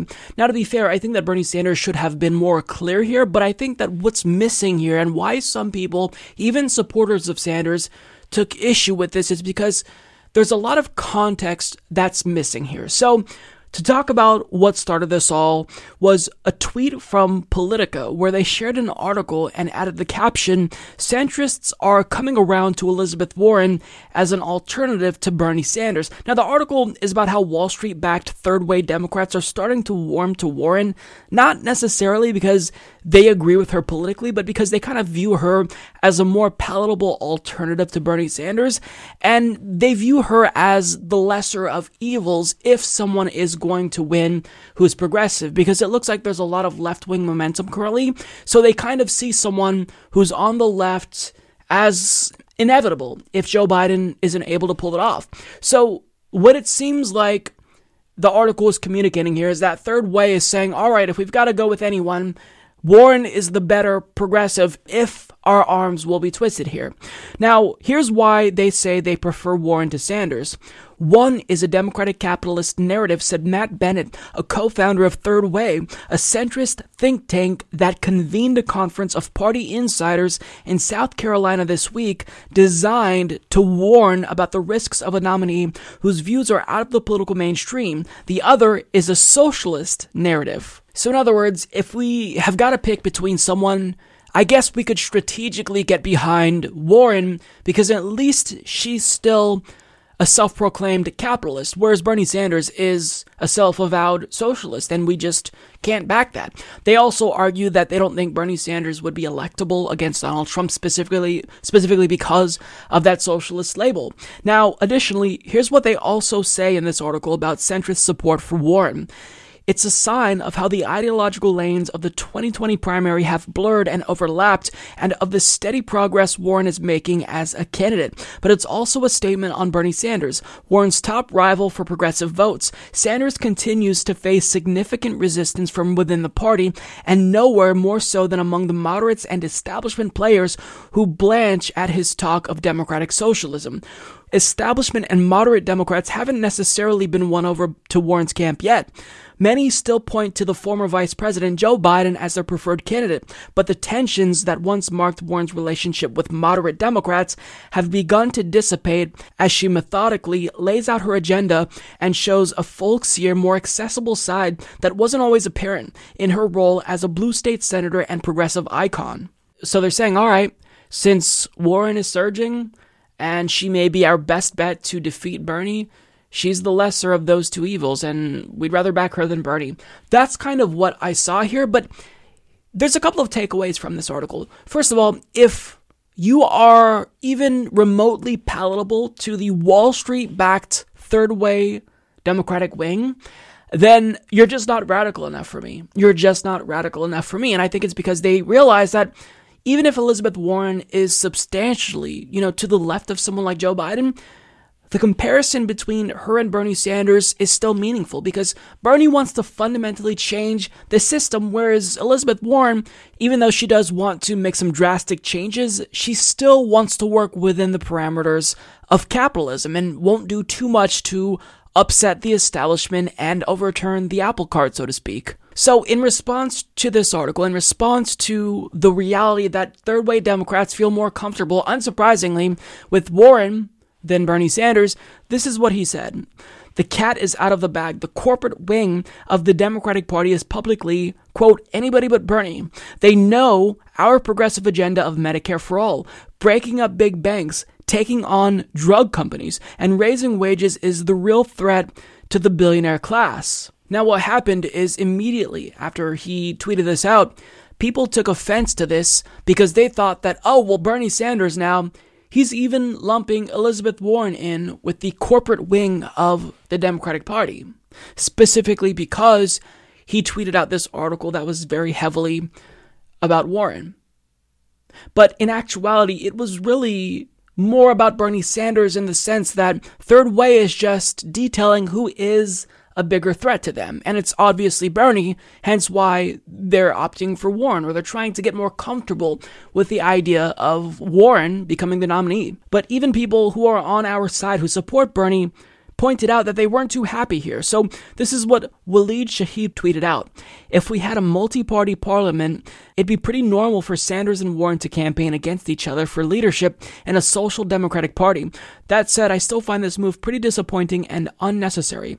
Draw contrasts if you want, but not like this. No, I think that the reason why Waleed Shahid, who was an ally to progressives, instinctively kind of came out against Bernie here is because, he misread what Bernie was trying to say. What Bernie was trying to say wasn't necessarily something about Elizabeth Warren. His tweet was only tangentially about Warren. He was saying that Third Way views me as a threat, and they literally would opt for anyone over me, including another lefty like Elizabeth Warren. That's what Bernie Sanders was saying, and as this was explained more thoroughly to Waleed Shahid, he kind of came around. So, for example, a New York Times journalist gave him some more perspective here and explained that at a Third Way conference that he just attended last week, they were literally talking about how Warren is more palatable because she's not as far to the left as Bernie, because she's moving away from Medicare for all, which is a relief to them because let's remember, these Third Way corporate Democrats have a lot of health industry donors. So if Elizabeth Warren will preserve that system, then obviously that's going to be more preferable to them. And Waleed Shahid even pointed out after that, Elizabeth Warren's stance on Medicare for all is in fact inferior to Bernie's and even inferior to Kamala's, believe it or not. So what Bernie was ultimately speaking to here was the threat level. That's it. I get that he should have been more clear, and I think he knows that he should have been more clear because after he put out this tweet his team clarified almost immediately. So as Tina Wynn of Vanity Fair reports, as Sanders' tweet began to make the rounds, his campaign rushed to clarify that it had been aimed not at Warren, but at centrist Democrats like Third Way, whose executive vice president of public affairs, Matt Bennett, declared last October that he would support any Democrat nominee with the exception of Senator Sanders. We're open to everybody except for him. So it wasn't an attack on Warren. With that being said, Bernie Sanders has to be extra cautious in the way he words things, because at this point, he's got to realize that there are so many bad faith actors who want to bring him down that they're going to look for reasons to attack him. So he's got to make sure that if he's going to say something like this and respond to an article that heavily references Elizabeth Warren, he should do so in a way that makes it seem as if, he's not referencing her, he's referencing third way Democrats. Now, I'm sure he thought that he made that clear, but you've got to go a step further to make sure that you're squeaky clean, because there's so many bad faith actors that want to smear Bernie Sanders as someone who's an aggressive Bernie bro who's trying to go after someone who is progressive. And if, Elizabeth Warren is too much of a corporate Democrat for Bernie, then, who isn't a corporate Democrat? The only person who's not a corporate Democrat is Bernie, in his view. That's essentially what they're going to try to do. That's kind of what we saw. So Bernie does need to, not to pick on Bernie, but he does need to try to be more clear here and word things more clearly and try to not step on the landmines that are being set for him. That being said, I thought it was obvious that he wasn't referencing Warren and trying to attack Warren or besmirch her character and call her a corporate Democrat. But with that being said, I think the fact that allies, people on our side, took it that way means he should have probably been a little bit more clear. But, there were, of course, bad faith actors that did try to capitalize on this situation. And there's a lot of people who support Bernie Sanders, like myself, who instinctively defended him here because we know what he was trying to say, and we know the establishment and third way corporate Democrats are against him. So we came to his defense. Now, because we defended him, because Bernie supporters defended him, other people who are bad faith actors decided to chime in. For example, multi-millionaire Chrissy Teigen said that as a result of Bernie Sanders supporters defending him here, quote, Bernie supporters will be the downfall of Bernie. I don't even hate him, but you guys are absolutely insufferable. Do him a favor and stop being so combative against Democratic criticism. Now, I don't know much about Chrissy Teigen's politics. I don't even know if she's genuinely on the left. I know she's anti-Trump, but I mean, she, in 2011, advocated for a Republican. I don't know if that was a tacit endorsement of Mitt Romney, but I don't even know if she realizes why people are so passionately supporting and defending Bernie Sanders. But I pointed this out to her, and my response to that was, Bernie supporters know he's the only candidate that wants to fundamentally change the system that's killing them. So hopefully you can understand why peasants often vocally defend him against bad faith attacks. Looking forward to taking your wealth, Chrissy Teigen. Now, if you follow me on Twitter, you know that I often like to tell celebrities that piss me off that I want to take their wealth, because I do. Because I hate capitalism, and I hate that it allows these rich assholes to rich-splain to us peasants and tell them you're being insufferable for defending a candidate who's always prone to these bad faith attacks by the establishment.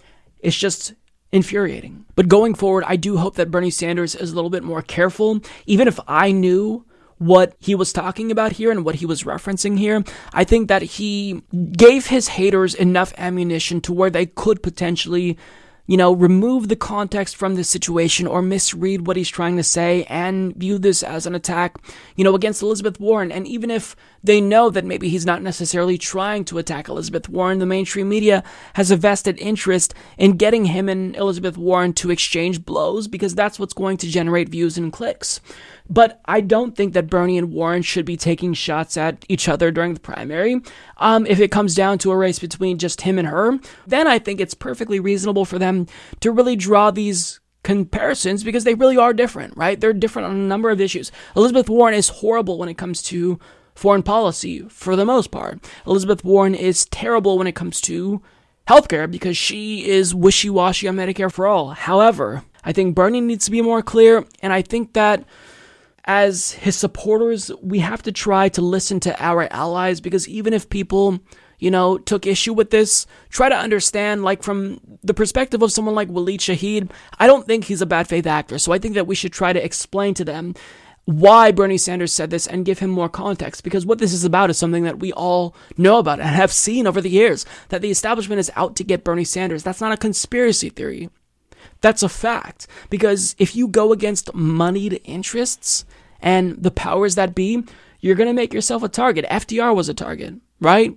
So Bernie Sanders knows that he's a target. He knows that with him doing what he's doing, advocating for, a fundamental change to the system, he's going to make himself a target. We know that as well. We just have to try to engage with allies rather than shooting them down. And I think that Stedman on Twitter did that with Waleed and really explained to him where Bernie Sanders was coming from. In case you haven't noticed, Joe Biden is finally starting to slide in the polls, thank God. And the reason why he's sliding, and the reason why just overall he hasn't had the best week and a half, is because he can't stop putting his foot in his mouth. Again and again and again, he says or does something that's either wrong or so bizarre that you can't help but not like him. And this is precisely why he's starting to slip, and it's what we all predicted in indie media would happen. Now, let me give you a couple of examples to demonstrate what I mean here. So, when a pro-choice activist asked him about his wishy-washiness with regard to the Hyde Amendment, he condescendingly then proceeded to wag his finger in her face and said, "Nobody has spoken about it, done more, or changed more than I have." The lie detector test determined that was a lie. He then told a room of 100 elites in New York that they don't have to really worry too much about their taxes being raised because Joe Biden isn't about wanting to demonize people who make money. In fact, they really don't have to worry about his tax policy being too burdensome. He then reached out to a Trump-supporting billionaire Republican Party donor for money and then was subsequently rejected. But on top of all of that, he just dropped this gem on us. So as Isaac Stanley Becker of the Washington Post reports, Joe Biden wistfully recalled on Tuesday an era in which he was able to get along with segregationist senators even when they didn't agree on much of anything, dismissing criticism from his party's left-wing flank that he is too conciliatory toward political adversaries. The former vice president told a crowd of about 100 people gathered for a fundraiser at the Carlyle Hotel in New York that one of his strengths was bringing people together. He knew this made him old-fashioned in the eyes of restive Democrats, he said, but he remained adamant that political fellowship of the sort he maintained with white supremacists in the 1970s was not just possible in today's climate, but the best answer to the forces elevating President Trump. Quote, "If we can't reach a consensus in our system, what happens?" Biden said at the fundraiser, according to a poll report. So understand the context that he is talking about when it comes to bipartisanship. His view of bipartisanship is so broad that he literally believes that people of color should come together and work with white supremacists, literal white supremacists, self-proclaimed white supremacists. That's his view of bipartisanship. The problem, Joe, is how do you bring people together who are diametrically opposed? How do you have the audacity to ask Black Americans and people of color in general to work with people who are opposed to them, who deny their humanity? Are you seriously asking them or telling them that that's what they need to do right now? I mean, think of how privileged you sound. No, we don't need to work with white supremacists. What we need to do is defeat them. There absolutely needs to be a rainbow coalition where we bring together working class voters, but we don't need to include white supremacists and alt-right assholes in that category. They need to be defeated. They need to lose. That's the only way that we can go forward. And if you don't realize that, Joe, then you're even more out of touch than I previously thought. But he's not done here, because this article is going to talk about how he goes on to discuss white supremacists who he worked with, including James Eastland and Herman Talmadge. Now, Herman Talmadge, for those of you who don't know, was a vocal opponent to the civil rights movement. He was also in favor of segregation.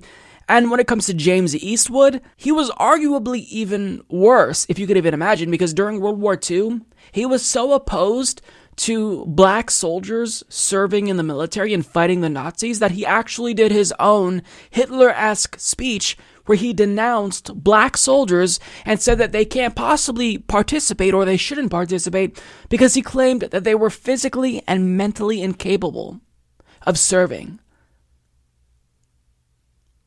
He was also, unsurprisingly, opposed to the Civil Rights Act and the Civil Rights Movement, claimed that the 1964 Civil Rights Act was unconstitutional. He was against Brown v. Board of Education. I mean, the list goes on.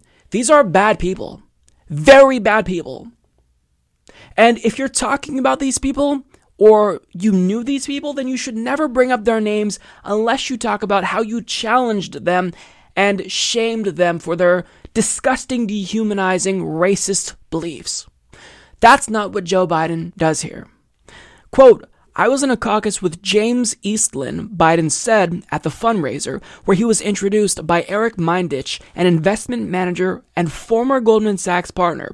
The Democratic presidential candidate, who has led his competitors in early polls of the crowded nominating contest, briefly imitated the southern drawl of the Mississippi cotton planter, lawyer, and lawmaker. He never called me boy, Biden said. He always called me son.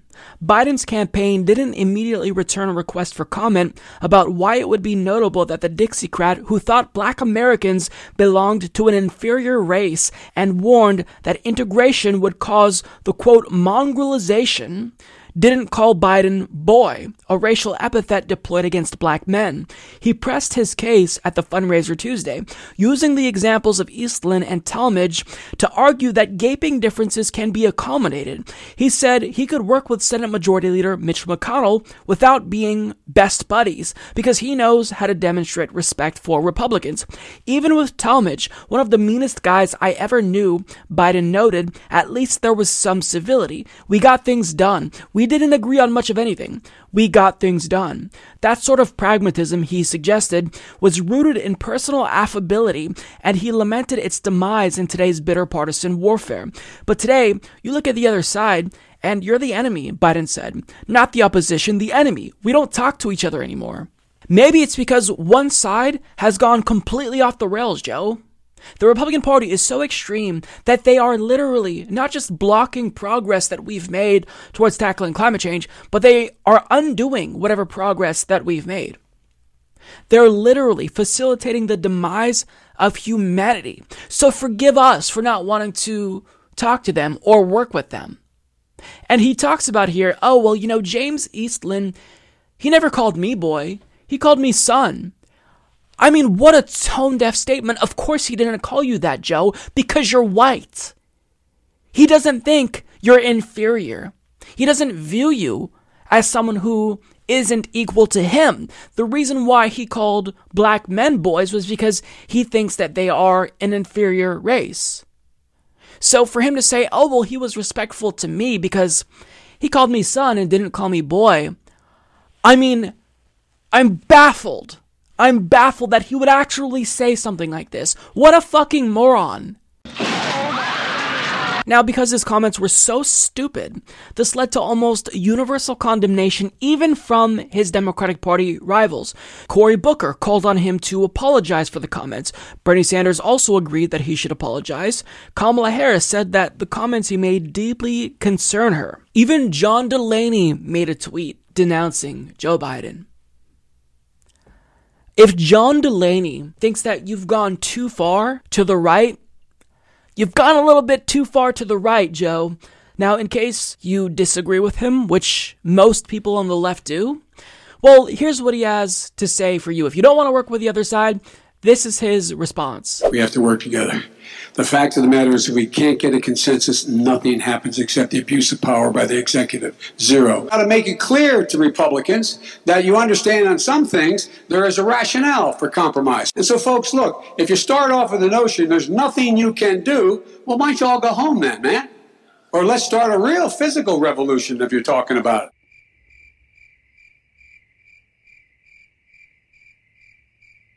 So that was a clip taken from his appearance at the Poor People's Campaign. Just the way that he talks to people. Like, I'm not a fan of Joy Reid, But I felt cringe for her at the way he was talking to her. That was just weird. Joe Biden, he can't win. Because if he wins, this dingbat is going to end up losing to Donald Trump. So if you are a Democratic Party voter and you're supporting him, think seriously about your decision. So we've got a follow-up on the story that we talked about yesterday regarding Joe Biden. And for those of you that missed that video, I would encourage you to watch it. But if you didn't see that video, then let me just give you a quick rundown. So basically, Joe Biden drew criticism from his Democratic Party rivals because what he did was he talked about the need for bipartisanship and working together. And to do that, he talked about how he used to work with white supremacists, like actual segregationists like James Eastland, and he went a step further. He then went on to humanize them and talk about how he was such a nice guy, and he called me son and not boy. I wonder why he called you a white person's son, Joe. So basically, the reason why a lot of people took issue with this is because there was this underlying implication that he was saying that people of color should come to the table and work with these assholes who dehumanize them. And by trying to humanize horrible people like James Eastland, you're doing a disservice to people of color, because these assholes like James Eastland, they would have never allowed for people who they dehumanize to be humanized and viewed in the way that Joe Biden is allowing us to view them. They think that black people are inferior. Like James Eastland literally gave a speech during World War II to complain about how he didn't like that black troops were serving. He said that they were mentally and physically incapable of serving in the military. So Joe Biden demonstrated how racially insensitive he is. You don't get a pass because you were the VP for the first black president. Sorry, you don't get a pass. So a lot of people criticized him, and what Cory Booker did, one of his rivals, was he said Joe Biden should apologize. So Joe Biden was asked about Cory Booker saying he should apologize. Watch his response here. You don't have to like the people in terms of their views, but you just simply make the case and you beat them. You beat them without changing the system. How does it feel that your Democratic rivals are implicitly saying that you have issues talking about race? They know better. Are you going to apologize like Cory Booker? Apologize for what? Cory Booker's called for it. Cory should apologize. He knows better. There's not a racist bone in my body. I've been involved in civil rights my whole career. Period. Period. Period. He was genuinely shocked. You could see it on his face. Apologize for what? Why should I have to apologize? I only talked about how lovely these white supremacists were and tried to humanize these bad people that would never give the people they dehumanize the time of day to be viewed as, a human being. But I don't see why I should apologize. And his answer to Cory Booker, it's unreal. It blew my mind. Mr. Biden, Cory Booker says that you should apologize. What do you say to Cory Booker? His response? No, you. Wow, this is a child. This is a child. This is the left-wing Donald Trump. He's maybe slightly more intelligent than Donald Trump. He's certainly almost as narcissistic as Donald Trump. And he says things that he can't fathom why people would take offense to them or disagree with him. It's all about me. Me, me, me. What? I have to apologize? Why would you do this to me? Why would you say that I should apologize? No, you should apologize to me, Cory, for saying that I should apologize. Drop out. Just drop out, Joe. Drop out. The fact that anyone even thought about supporting him, I mean, he's sliding in the polls now, but the fact that anybody thought about supporting him, it shows the power of, going away, right? Because everybody was okay with Joe Biden when he was gone, and they had these nostalgic views of him during the Obama era, and then he comes back, and they're reminded what a fucking dipshit he is. What a moron. He needs to just drop out. We need to move on. We don't need to go backwards to Joe Biden and the Obama era. I get that you still may feel these warm and fuzzy feelings. People they reminisce about the good old days when we had a Democrat in the White House. But they don't realize that the reason why we got Donald Trump was because during the Obama era, they were ignoring a lot of issues that was leading to desperation, that caused the radicalization that ultimately facilitated the rise of someone like Donald Trump, who exploited that desperation that people were feeling. So we don't need to go back, and we certainly don't need to look to Joe Biden. If we can't do better than Joe Biden, then I don't know what to say. The Democrats are just useless. And to nobody's surprise, Nancy Pelosi defended him. The supposedly woke leader of the Democratic Party defended him. If Democrats can't even be good on social issues, which is basically their only strength, then go the fuck home. You have no business being in politics. Because the one thing that really differentiates Democrats from Republicans is them being at least reasonable on most social issues. They still need to do better, right? They need to improve substantially, but they're better than Republicans. But if you can't even give us the bare minimum, if you can't understand why we don't want you to humanize these white supremacists, if you can't understand why we're not going to negotiate when it comes to issues like abortion and the Hyde Amendment, go the fuck home. We don't need you. We don't want you. Drop out, Joe. Just a couple of days ago, we talked about how the situation between the United States and Iran is getting incredibly terrifying. And just days later, tensions have already escalated even further because today, Iran shot down a U.S. drone because they claim that this violated Iranian airspace. Now, predictably, the United States is denying that it went into Iranian airspace, and they're maintaining that it was in international airspace. Now, regardless of who you believe or whether or not you think that they were justified in shooting down this drone, regardless of whether or not, maybe they just temporarily entered Iranian airspace and then left it, I don't care. This should not be a reason for war, period.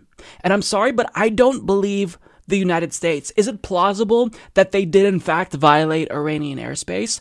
Absolutely. In fact, I'd say that it's likely, even if we don't necessarily have the evidence to determine that that was the case. It's their word against Iran's word, but I do know that there are warmongers in Donald Trump's administration that are currently trying to do whatever they possibly can to goad us into war. And even if, let's say, the United States is telling the truth and they didn't cross into Iranian airspace, flying that close to Iran, I mean, what are you trying to do? You're trying to intimidate them. This is what we do all the time. We perform these military exercises just outside of North Korea's border because we're escalating, we're intimidating them. So this is what we do all the time. We try to give countries a reason to act aggressively so we have a justified reason to invade them. That's what we see again and again. So I really hope that people don't fall for it because we're seeing history repeat itself. And what we all are now worrying about is whether or not the United States government will use this as quote-unquote evidence that Iran attacked us and give them what they wanted in terms of taking action militarily. Now, the head of the Iranian Revolutionary Guard Corps, Hossein Salami, stated that Iran, quote, does not want war with any country, but we are completely and totally ready and prepared for war. So again, when you say things like this, you're just stoking the flames here. Everyone needs to calm down because war wouldn't benefit anyone. But, unfortunately, we don't have people in positions of power around the world that are rational, right? We have Donald Trump, a gigantic man-baby who's belligerent, who is making decisions on our behalf. And then in Iran, well, when Donald Trump pulled out of the Iran deal, what he did was he emboldened all of the right-wing extremists in Iran. The moderates were essentially delegitimized by Donald Trump's decision because, and Kyle Kalinske, to his credit, lays this out in a recent video. They were saying you don't want to work with the U.S. because they can't be trusted, and the moderates pushed for a deal. And then, unfortunately, Donald Trump proved them right by withdrawing from the JCPOA. So here's what happened. Donald Trump issued this tacit threat to Iran via Twitter. Quote, Iran made a very big mistake. Now, in an interview with press, he reiterated this same sentiment, except he said something else that was very chilling. Okay. Mr. President, how will you respond? You'll find out. Are you willing to go to war with Iran? You'll find out. You'll find out. I mean,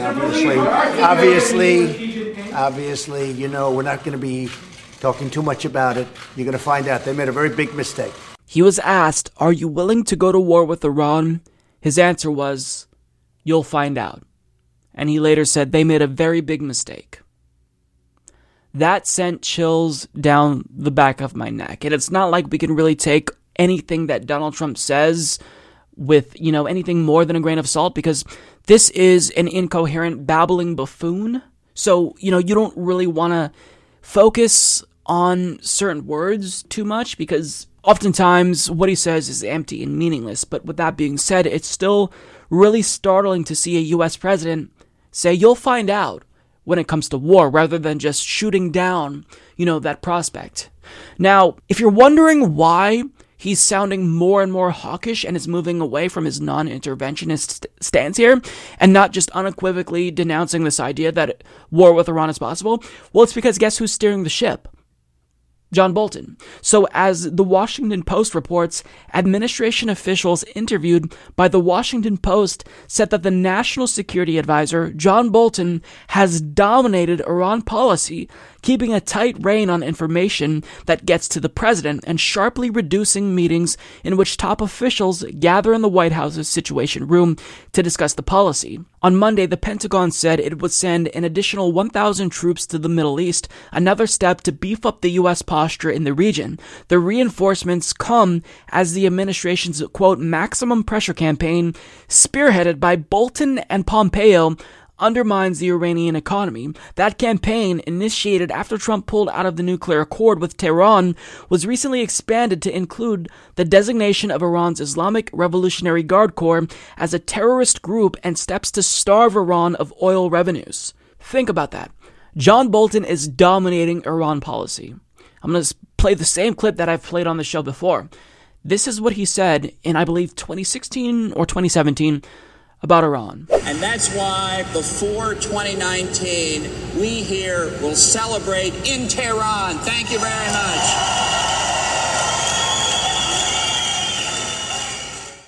So him and Mike Pompeo, they're the ones that are goading Trump into war. And they know that Donald Trump instinctively may be against this idea that war with Iran is a necessary thing. But they also know that Donald Trump is incredibly stupid.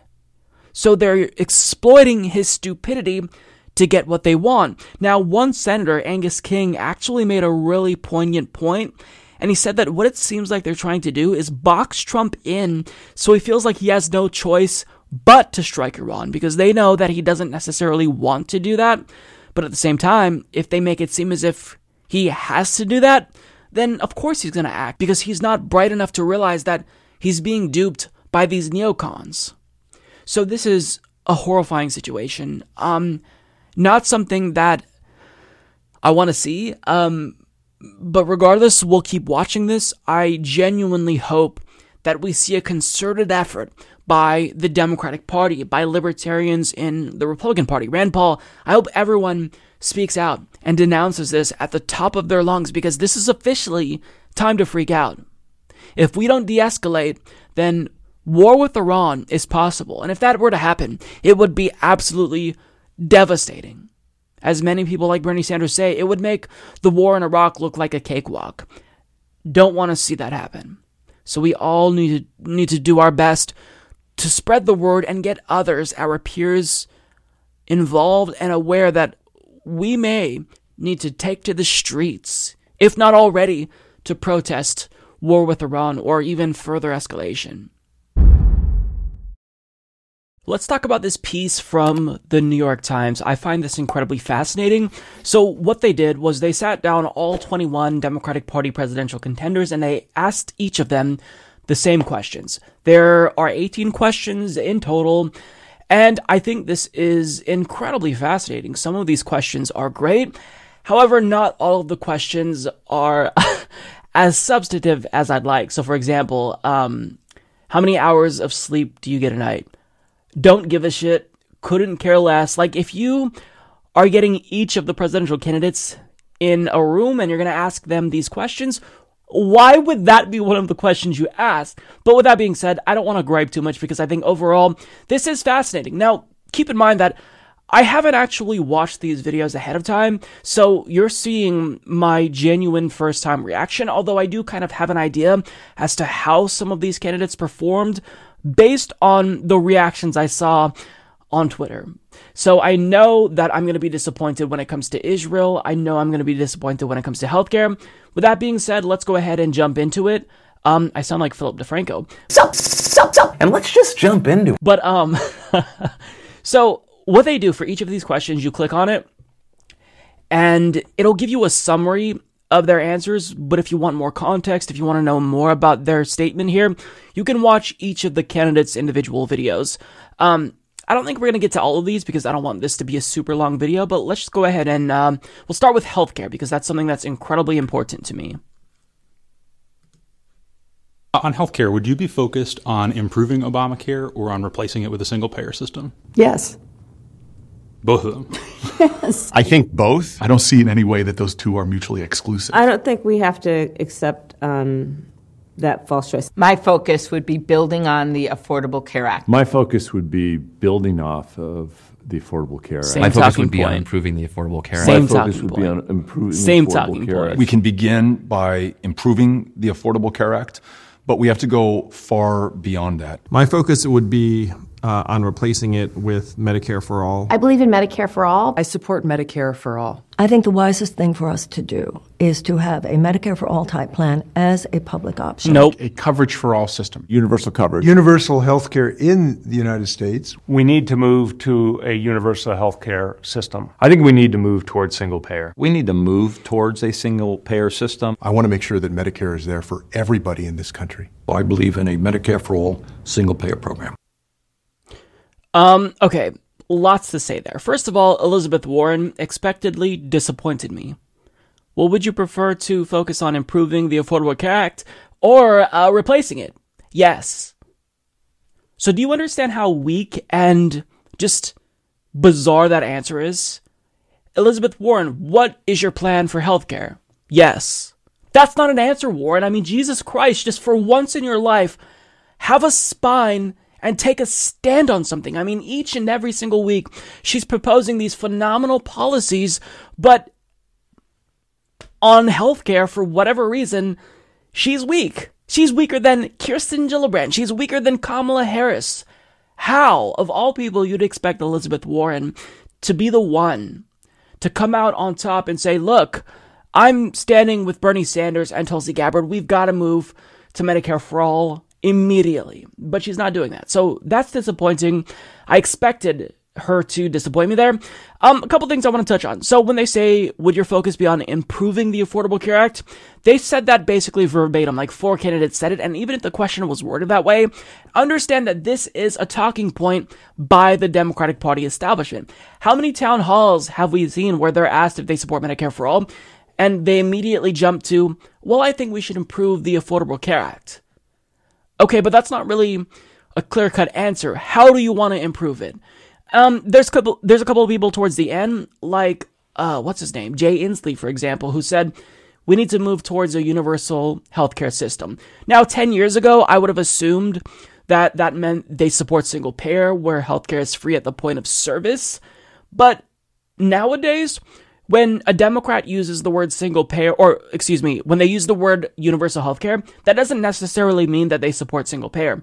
That just could mean, well, you know, I support universal healthcare in the sense that I want to expand the Affordable Care Act so it covers like 100% of people. That's what it could mean. So that doesn't mean single payer. Now, the one that I think I found the most egregious was Marianne Williamson's answer, because she was obviously trying to do double speak. Oh, well, I support Medicare for All as a public option. Do you support Medicare for All or a public option? Those are two different policies. Which one is it? You can't have it both ways. Either you support a public option or Medicare for All. Now, you can support a public option. That's fine. I disagree with you. But if you're going to be disingenuous and say Medicare for All because you know that that's what we want to hear, when you support a public option in actuality, I find that maddening. So, public option or Medicare for All? You don't get to sit on the fence here, Marianne Williamson. pick a side. Now, the one that surprised me, honestly, was Andrew Yang, because when I had him on my show, I asked him this very question, because he's been waffling back and forth between a public option and Medicare for all, and here he said very clearly, Medicare for all. So, yeah, I think that Cory Booker and Kamala Harris, they had the right sense to say, I don't think we should, be forced to choose between what is a false dichotomy, but I really want them to explicitly say Medicare for all. But overall, I think that this was disappointing. I love how Beto here, he says, oh, well, I think we have to start by improving the Affordable Care Act, and then we just go beyond that. But you can just jump straight to Medicare for all, and then you improve healthcare for everyone. It's like they're clinging to the Affordable Care Act specifically because this is something that the last president, who was a Democrat, did, and they just want to preserve his legacy. I don't care about Obama's legacy. What I care about is healthcare, and they should too. So I'm not surprised by Bernie Sanders' stance. Of course, he's strong here. What I want to get to is the people who we've been following on this issue. Kamala Harris, for the most part, has been strong. She kind of reversed course when it comes to whether or not she'd get rid of public health insurance or private health insurers. But let's hear what she has to say here. Well, I don't think we have to accept that false choice. I mean, let's first agree that the Affordable Care Act took us to a place where tens of millions of people just get to for the first time had access to health care, and it was revolutionary, frankly, what they were able to achieve in terms of improving and reforming the healthcare system. I think we now need to take it to the next step, because still in our country, so many people do not have access to affordable health care. My goal, and I think the best place that we could be, is to have Medicare for all. And I support Medicare for all. And, the other part of it is that we have to have policies in our country that recognize that one of the biggest barriers, in fact, the biggest barrier to everyone having access to health care is cost. Okay. And that's we good enough have for me. got to be focused she on gave the right answer. Reducing in some situations. Okay, John Delaney is going to be disappointing. Let's hear from Tulsi Gabbard. I support Medicare for all. I think the current system that we have continues to be broken, even with the advances made in the Affordable Care Act. There are still far too many people in this country who are uninsured or who are underinsured and ultimately are not able to get the care that they need. Good. Short, but sweet. That's exactly what I want to hear. I think the wisest thing for us to do is to have a Medicare for all type plan as a public option, and then to give people the opportunity also to keep their private insurance if I they hate want. this. This is probably the worst, because she's being so disingenuous. Like, she's clearly trying to have it both ways. I hate these types of answers. Just tell me if you're for or against something. Don't try to gaslight me. I believe in Medicare for all because I think healthcare is a right and not a privilege. And one of the challenges we've had with the ACA is we never got to universal coverage that was affordable. So I think the best way to do that is through Medicare for all, and ultimately having a single payer that is an earned benefit, just like Social Security today. Good. Where everyone buys in at a price they can afford, matched by their employer, and you buy in your whole life. Okay, the buy-in gave me public option vibes. But for the most part, it was good up until that point. But I mean, she's co-sponsoring Bernie Sanders' bill. Hopefully, she means what she says. But Kamala did better in that regard, as did Tulsi Gabbard. Let's hear from Warren. Yes. Yes. Look, and in fact, I'd be answer. focused on three things. The first is we need to defend the Affordable Care No, we Act. don't. The We could just go Republicans straight are to still Medicare for all. attacking it. Lawsuit down in Texas. HHS is doing everything they can to take the legs out of it. This is a long, Second thing meandering we need to answer. we need to pick off the things that are easy. Reduce the cost of prescription You don't drugs. have to take this I've step. got a You bill can do to reduce all of the this cost with of Medicare for generic all. drugs. Why We waste need a energy in political consumer's capital when you could just Bill jump of straight Rights to the for right policy? Insurance, private insurance, so that people don't Private get ripped insurance. off. Same kind of deal I set up for credit card companies. That's part two. And part three, we got to keep moving us to a place where everybody is covered at the lowest possible cost. Nope.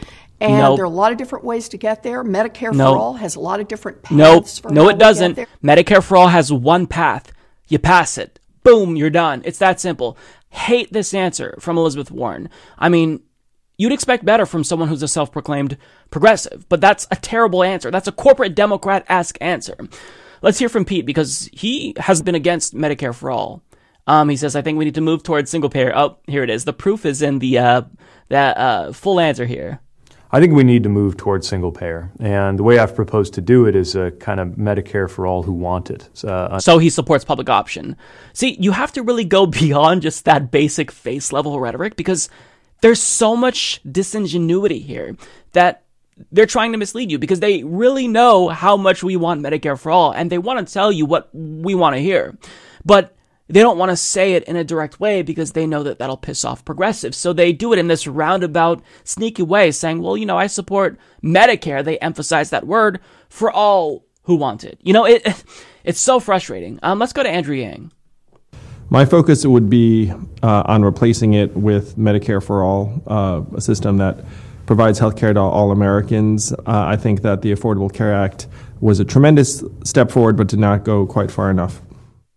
Okay, that's good. It seems like he is coming back around to Medicare for all. It still gives me pause because he's waffled on it before, but I mean, this is a step in the right direction. I'm not going to bother watching Bernie's because Bernie hit it out of the park. He does this every time. He's the best on this.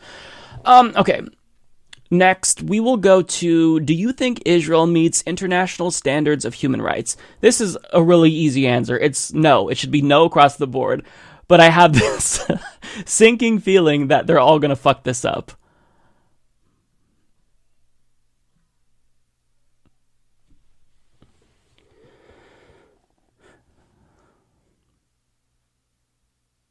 Come on.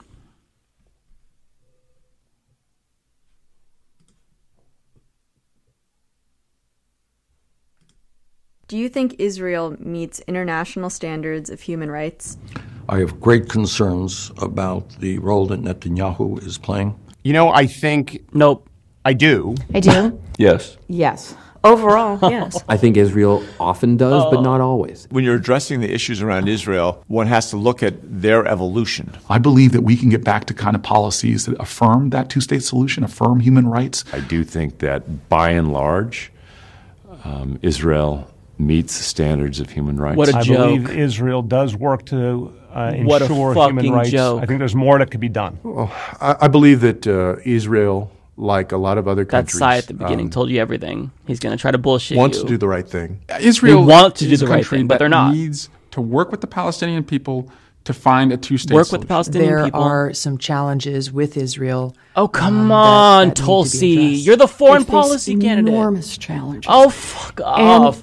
They are our strong ally. We need a liberal democracy in that region and to work with that liberal democracy. I know that Israel attempts to meet No, they don't. They're rights. Brazenly violating human rights. I know that they could do a better job. Well, I think they could do a better job. I think that all countries can improve in all respects. I think that there are many countries, including the United States, that behaves in ways that do not always meet international standards of human rights. Certainly some of the actions that are being taken there are deeply problematic. I think Israel's human rights record is problematic and moving in the wrong direction. So they all fucked this question up royally. I guess the best, I use the word best very loosely, was Pete Buttigieg. But it's funny, he answers this question still shittily, but better than everyone else. But this week, we got word that he would not move the embassy back. So, I mean, this is all around. Each and every single one of them shit the bed, including our favorites, Bernie, Tulsi, Warren. This isn't hard. It's a yes or no answer. And objectively speaking, according to human rights watchdogs, the answer is no. You don't need to go, on this long tangent and give us this long-winded response. Just be concise. No. So Kamala's wrong here. Let's see. Basically, everyone was wrong. Let's go to Elizabeth Warren. I think that Israel is in a really tough neighborhood. I understand that. This is they bad. face enormous challenges. What about the Palestinians? They are our strong ally. We need a liberal democracy in that region and to work with that liberal Are they a liberal democracy if Palestinians who live in Israel are second-class citizens? But it is also the case that we need to encourage our ally, the way we would any good friend, to come to the table with the Palestinians and to work toward a permanent solution. I strongly support a two-state solution, and I believe that a good friend says to the Palestinians and to the Israelis, careful with her words here. Come to the table and negotiate. The United States cannot dictate the terms of a long-term settlement with the Palestinians and the Israelis. But what it can do is urge both of them to go there and to stay out of the way, to let them negotiate the pieces that are most important to them for a lasting peace. I've heard enough. This is not adequate. Let's hear Bernie. I have great concerns about the role that Netanyahu is playing in Israel and their relationship with the Palestinians. As I've said many times, I believe 100% in the right for Israel not only to exist, but to exist in peace and security. Of course, everybody just accepts that. But the role of the United States is to work with all of the entities in the region, including the Palestinians, and to do that in an even-handed way. That was such a milquetoast, weak answer, Bernie. I mean, even the best progressive in the race can't just even hit anywhere near the target on this. Let's go to Tulsi, because Tulsi, she is the foreign policy candidate. The fact that, she's having a difficult time here is so frustrating. I think that there are some challenges with Israel that need to be addressed. Could you expand on that? I think that ongoing issues that we continue to see in the conflict between Israel and Palestine are complicated, but there needs to be progress made ultimately to make sure that both the Israeli people and the Palestinian people are able to live in peace and securely. Tulsi, it is so obvious that you're avoiding the question and you're sitting on the fence. How are the progressives even fucking this question up? It's an easy question. You can say, look, if you're afraid to say anything that would, give off the perception that maybe you're anti-Israel, you can say, look, I believe in Israel. However, I go by what the international organizations are saying. I go by what the UN says. And it's obvious that they're in violation of international law. They are violating international standards of human rights. That's not my opinion. That's a fact. That's what international organizations are saying. This is easy, but progressives can't even get it right. They're all fucking it up. So disappointing. Every single one of them. I'm good. I don't want to hear anything else because it's just going to piss me off. They're all bad. Every single one of them. That was, they all get an F. Sorry. They all get an F. Wow. Okay. So,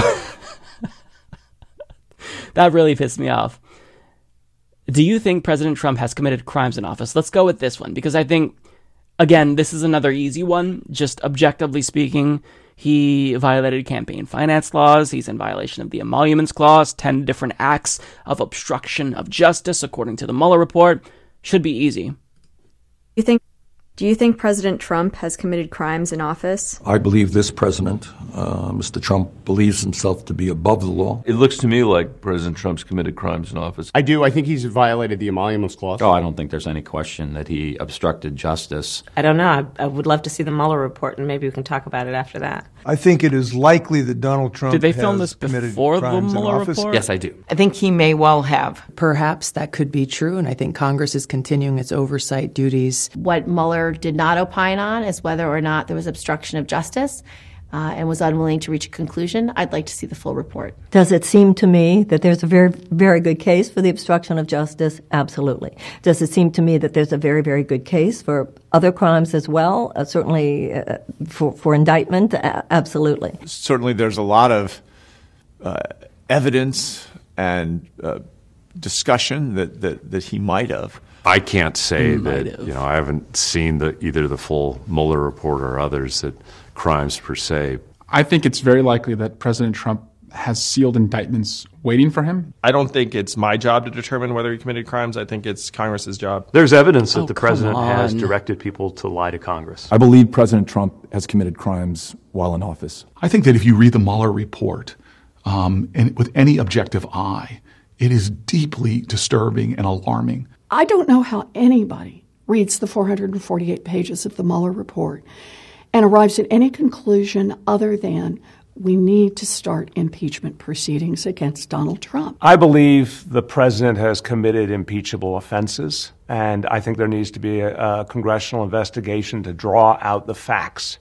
The Mueller report was not the end of the story. It is really just part of the beginning.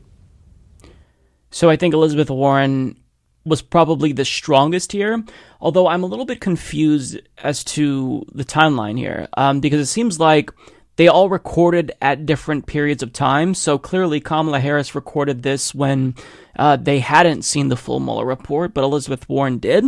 So, I mean, I think we should kind of give Kamala the benefit of the doubt, but I think that anyone who doesn't at least say, you know, oh, well, he's certainly in violation of the emoluments clause, that's obvious because he didn't put his businesses in a blind trust. I mean, if you can't at a minimum say that and you're riding the fence here, then I find your answer disappointing. Okay, so let's see. What else do we want to click on here? Does anyone deserve $1 billion? This is easy. No, they do not. Let's see what they say. Do you think anyone deserves to have $1 billion? I mean, if they earn it. How do you earn $1 billion, Kamala? Sure. This is America. Sure, if you earn it fairly. Sure. Nope. Yes, there are people who deserve to have $1 billion. Who? No one deserves to have $1 billion. I don't know that anyone deserves Kirsten to got have it. $1 billion. Deserves got nothing to do with it. I don't think anybody deserves to have $1 billion. There are people that are lucky to have $1 billion. Like, do I think that there's something intrinsically wrong with there being billionaires in the world? No, I do not. What troubles me is the fact that the federal government so often favors the wealthy over working people. I got a lot of problems with billionaires who are not paying a fair share. Yeah, I mean... that was a fence-sitting answer. That's a high-class luxury. I think they should certainly pay more in taxes. Is there not some obligation that they should help create opportunity or enhance the opportunity for others? I'm not sure anybody cosmically or morally deserves to have $1 billion, but I don't hold it against them. You should.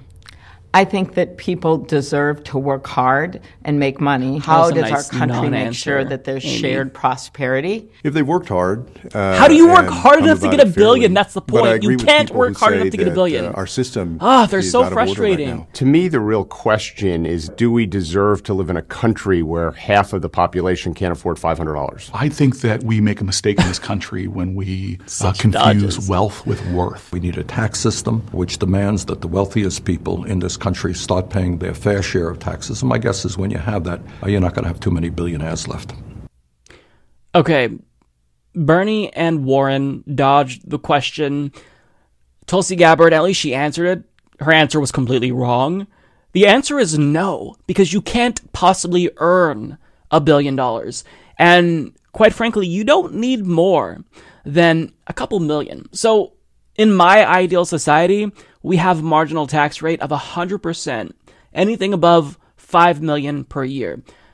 You don't need more than that. I'm sorry. And maybe that's a little bit too harsh in some people's views, but until we start actually really reducing wealth and income inequality and solving the homelessness crisis and poverty in America, we need those funds more than these millionaires need that. Let me go to Tulsi's answer, because I feel like there is more than a one-word answer. There had to be.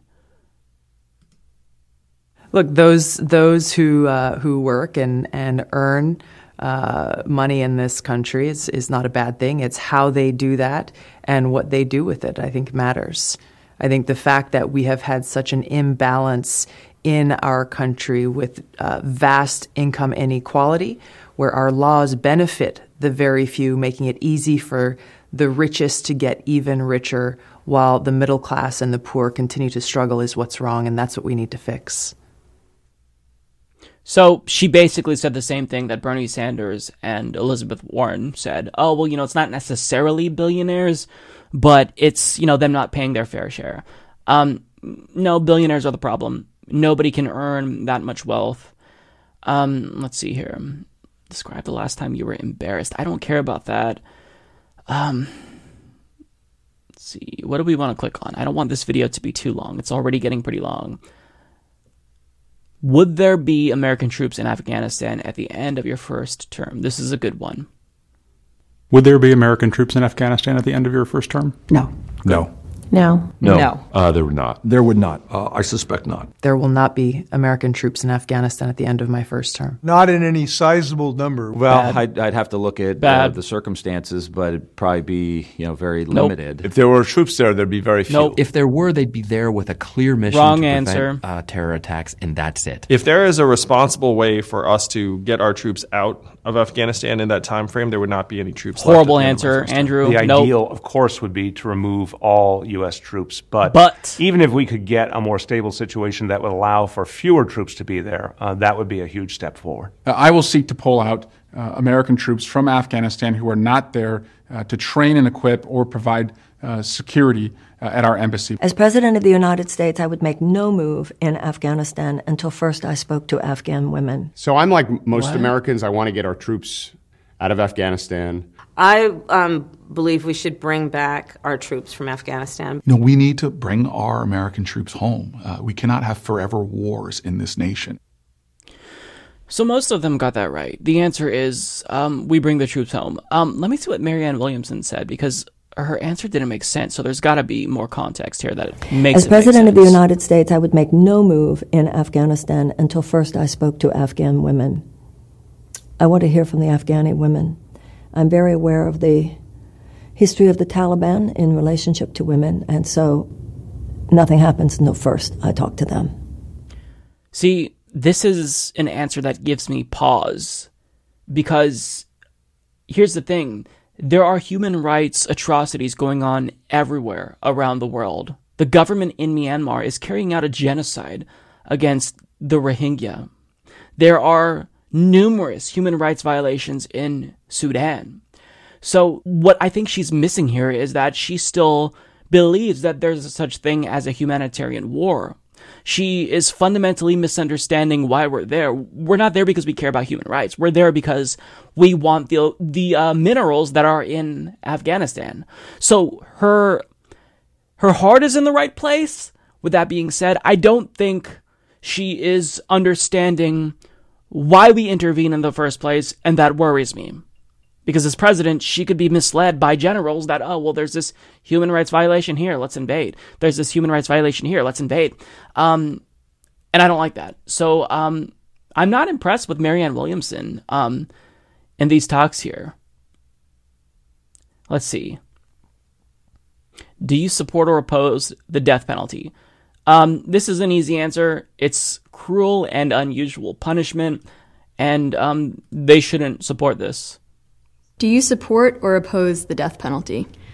I oppose the death penalty, and I have long held that view. I'm personally opposed to the death penalty. I always have been. I've always opposed the death penalty. I oppose the death penalty. I oppose the death penalty. I oppose the death penalty. I oppose the death penalty. I oppose the death penalty. I support it in limited circumstances.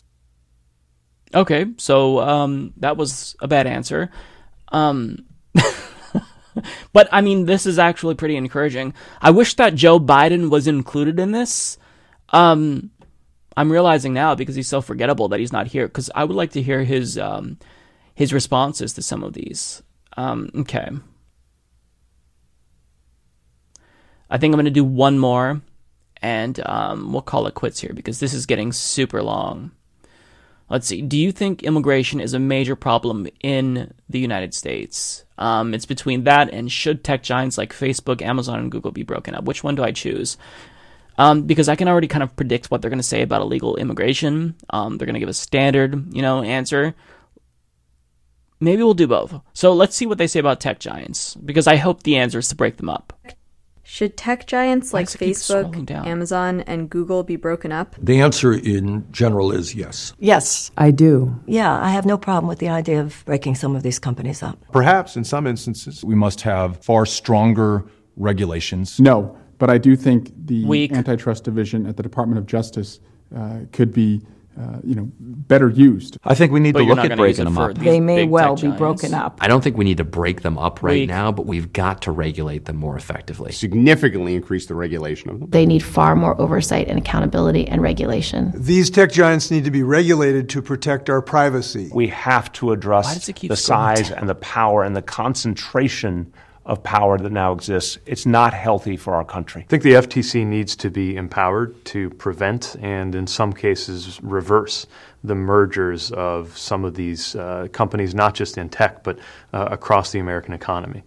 My first priority is going to be that we ensure that privacy is something that is intact. I think we should absolutely examine whether they should be broken up. But we have processes in place to examine that and look at it, just as Teddy Roosevelt did, just as Franklin Roosevelt did. The temptation, though, is to say break them up, which is frankly a 20th century solution to a 21st century set of problems. I think tech giants first ought to have a lot more obligations. I worry about any presidential candidate that's making broad brush determinations. Oh, do you now? Because running for president means you're going to have to make some pretty substantial decisions and come out with really bold policies. But we all know that Cory Booker is he's spineless. All right, let's do the immigration one. And we'll end on a positive note with one of the stupid questions, I guess. I don't think it's a major... Do you think illegal immigration is a major problem for the U.S.? I think we have challenges with undocumented immigrants in our country, and a lot of those challenges is by forcing them into the shadows. Illegal immigration is an issue, and Democrats have to admit that it's something that we have to confront. Republicans have to be honest about the facts, that we need immigrants, that we're a country of immigrants, that we've got to give a pathway of citizenship to dreamers and others. I want to help the dreamers. We want to encourage new streams of talent into America. Undocumented immigrants need a path to citizenship. I think even the languaging of illegal immigration is a problem in the United States. Yeah. I do not think illegal immigration is a major problem in the United States. I don't think it's a major problem, but I do think we need to fix our broken immigration system. I think it's a broken system. Our broken immigration system is a major problem in this country. I think it is a problem. It is certainly not the kind of problem that Donald Trump makes it out to be. It's not as much of a problem in a country right now where we have 3.8% unemployment. But that being said, we need a system where everyone plays by the rules. I think we have in this country an immigration crisis that's self-created. I think the big problem in the United States... The major problem for the United States is that we need to pass comprehensive immigration reform. Comprehensive immigration reform. I think that we have done nothing about immigration for so long. And we haven't done enough to figure out a smart way to bring people that are in our country to citizenships. We have over 12 million undocumented immigrants here in America, and that is a major problem, yes. No, that's a bad answer, Andrew. Immigration is an opportunity. It's an opportunity for us to rewrite our laws. We need to be doing more when it comes to immigration reform. I think the biggest problem we've got right now starts down in Central America. The United States has withdrawn a lot of support in Central America. It's a destabilized government. Gangs have taken over. And people are forced to flee for their lives. And as a consequence, they end up at the American border, whether that's what they really wanted to do or not. Illegal immigration is an issue that this administration has drummed up to cause fear and paranoia. Let me go to Andrew Yang's answer, because that was really bad. If you're saying that the people who are here now, who are paying taxes and contributing to our economy, if you think that that's a problem, then that's very Trumpian. So we have over 12 million people who are here in this country that are undocumented, that we know of. I mean, it could be an even larger number. And we should not pretend that it is possible to somehow deport 12 million people. It would collapse regional economies, it would separate families. It's essentially a non-starter. So right now the status quo is we don't know who everyone is, and then we have problems with that. And many of these people will show up in our emergency rooms or get into car accidents or other things where not knowing who they are is immensely problematic. And many of them are operating in an informal shadow economy where we aren't having them integrated into the greater whole.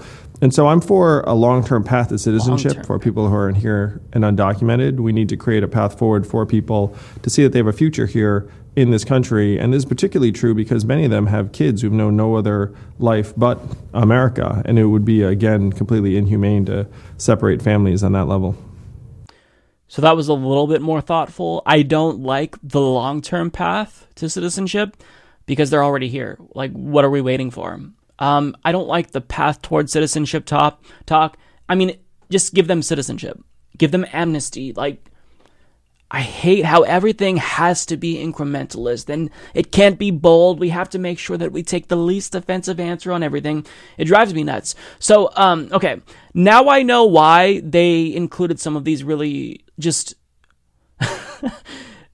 anodyne, like, stupid questions, because after you see the rest of the responses, you're going to be disappointed. And I know that they probably planned these before they got the answers, but they're here for a reason because, these were pretty disappointing. Do I want to look at the court packing plan? This video is already pretty long, so I kind of want to end.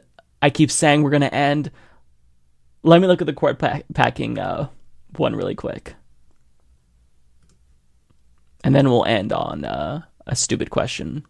Are you open to expanding the size of the Supreme Court? I am open to that discussion. Expanding the size of the Supreme Court is something I am thinking about right now. It would make total sense to institute a term limit of 18 years, and it also would make total sense to increase the number of justices on the Supreme Court. I believe we need to reform the Supreme Court, but it's not just about the number of justices. I don't know that expanding the size of the Supreme Court is the best way to address legitimate concerns we have with its objectivity. I'm open to any idea that can make sure a woman's right of choice is protected. I am open to it. I'm open to it. I am open to that. I'm open. I don't think that expanding the size of the Supreme Court solves the problem. I don't believe that expanding the size of the Supreme Court is the answer. I am not. I do not think expanding the Supreme Court makes sense. No. Where does that stop? Is a race to the bottom. I'm not convinced that expanding the size of the Supreme Court is going to fix anything. Roosevelt tried that in the 1930s, didn't work so well. Expanding the size of it, I think, would require a national discussion. You know, I would be open to giving Merrick Garland a seat because I think what happened to him was terrible. I think what Mitch McConnell did was unpatriotic and in many ways an attack on the Constitution. Let me see what Tulsi and Bernie said in the expanded answer here. Because I don't like Bernie's answer. I don't. The point of threatening them with the court packing plan was to get them to stop undoing all of the New Deal reforms. Like, we call it the Lochner era because the Supreme Court was essentially rogue, and he was threatening to pack the courts to scare the shit out of them. So if Bernie isn't looking at that as a strategy, that's super disappointing. I think the Roosevelt tried that in the 1930s, didn't work so well for him. Packing the courts is a great idea when you're in power, not such a great idea when your political opponents are in power. And so, you know, if you go from 9 to 13 and go 13 from 7 to 17, it never ends. But I am open to the idea of rotating judges out of the Supreme Court into courts of appeals, for example, to allow them to get a new look at the real world that is out there. But I'm not in favor of packing the courts.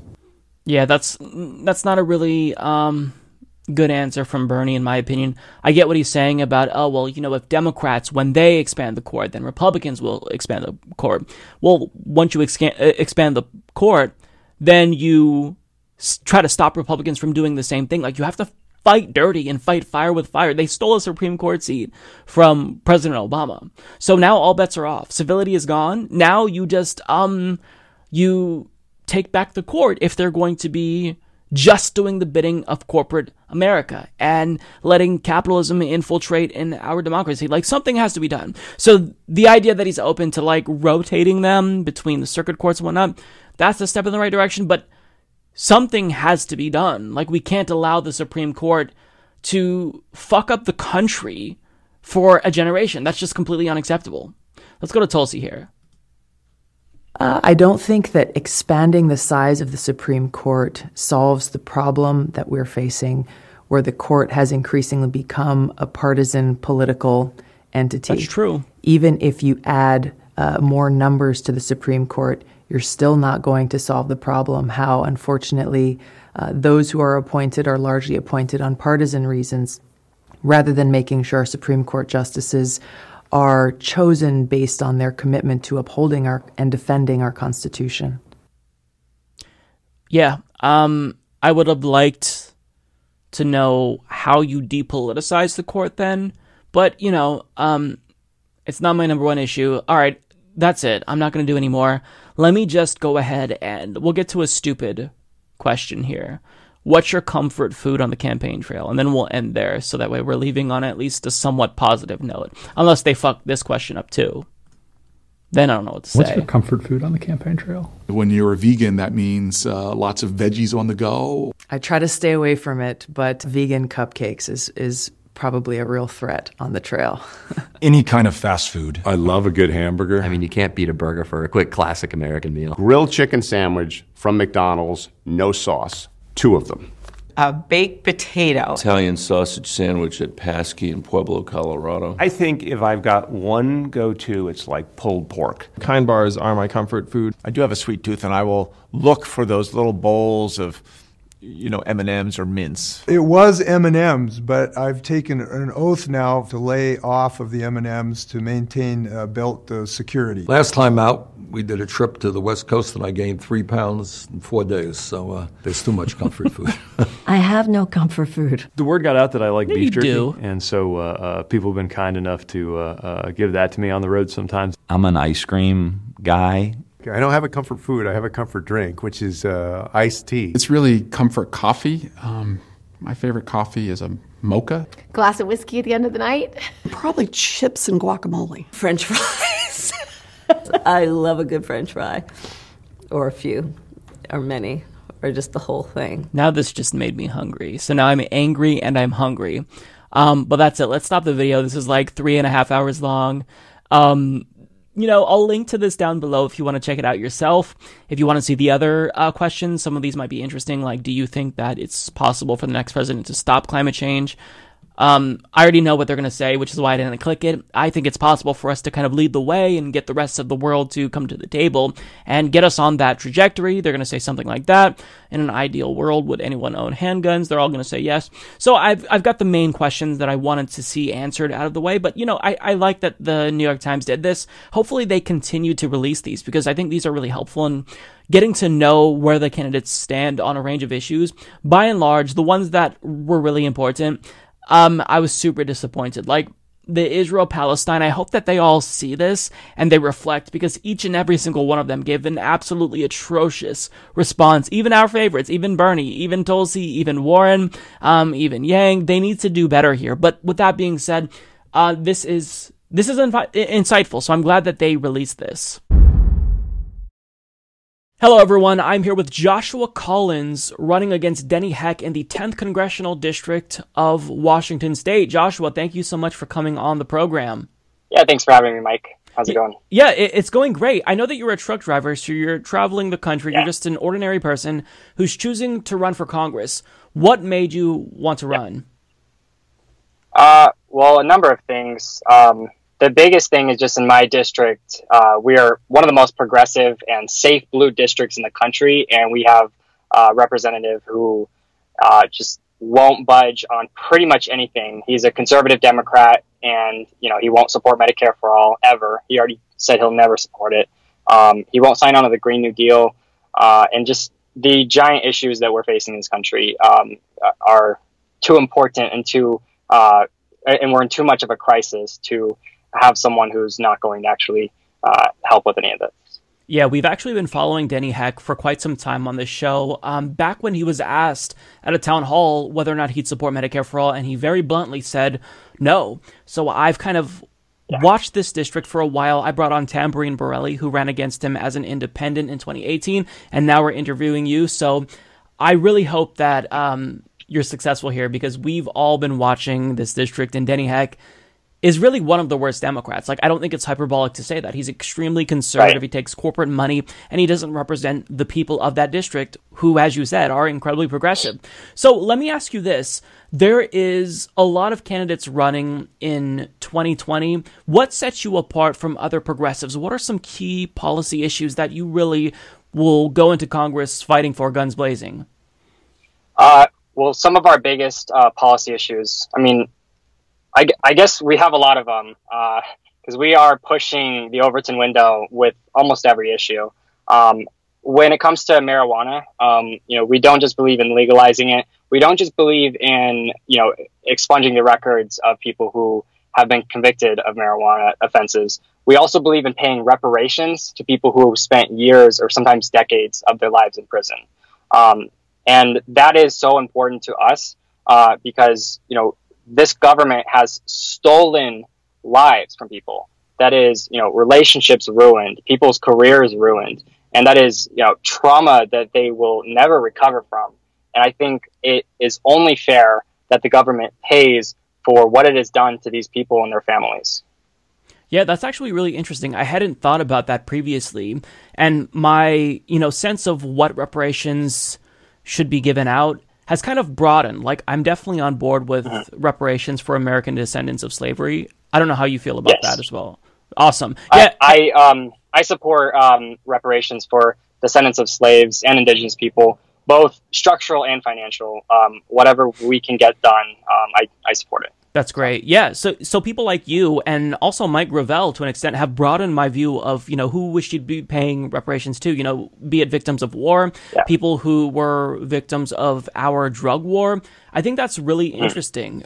So let me ask you about these things, because you are basically a very staunch progressive, but let's just go down the line here. I want to put you on the spot and ask you some very specific policy questions. And if you can give me a yes, no, or a maybe on this will kind of give people a really good sense as to what you stand for. So Medicare for all. All right. Yes, and I also believe in erasing all medical debt. That's great. That's really great. Student loan debt cancellation. I believe in free college. I believe in giving stipends to students and canceling all student debt, every single penny. That's great. How about ranked choice voting? Yes, I support ranked choice voting, automatic voter registration, etc. And what is your stance on legalizing psychedelics? I support legalizing psychedelics. Same as many other drugs that we should have legalized for both medical and recreational use. That's excellent. How about public financing of every single election across the country? I support it fully. They have a really good system in Seattle, and I think we can copy that in the rest of the country, where they give you essentially a voucher where you can, give it to whichever politician you want, and they use that and turn it in. They get actual funding for it. So that's what I would like to reproduce across the country. That's great. That's great. How about, let's see here. I have a couple of different things, but I have it for Senate and House, so I need to make sure I get the right one. A federal jobs guarantee. Yeah, I support a federal jobs guarantee. And that can be a combination of things between transitioning people in the military from fighting in wars overseas to actually bringing them home and putting to work on our infrastructure, and also, getting people out and doing the work that is needed in this country to transition to green energy. And you support a Green New Deal.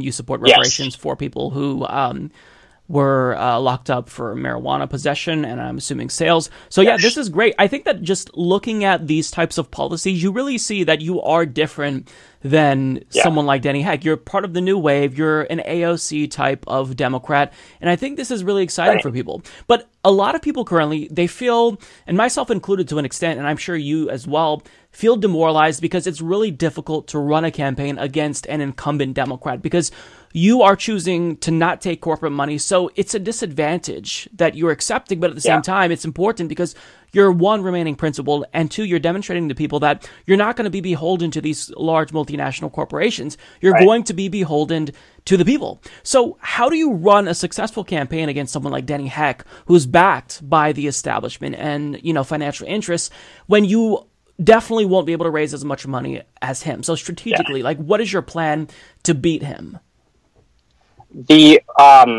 So of course we're not going to raise $1.5 million, but based on what I looked at with the other campaigns, is you need about 10% to be competitive. Mm-hmm. So our goal is realistically we can actually raise about 300,000. But if we have 150,000, I'm pretty sure we will win this. Wow. So we are on track to do that. We just announced like 7 weeks ago, and we're at over $20,000 already. And this is completely online. This is just people going onto my website and donating. We haven't held any fundraisers. We haven't sold any merchandise, anything like that. And we already hit 20 grand.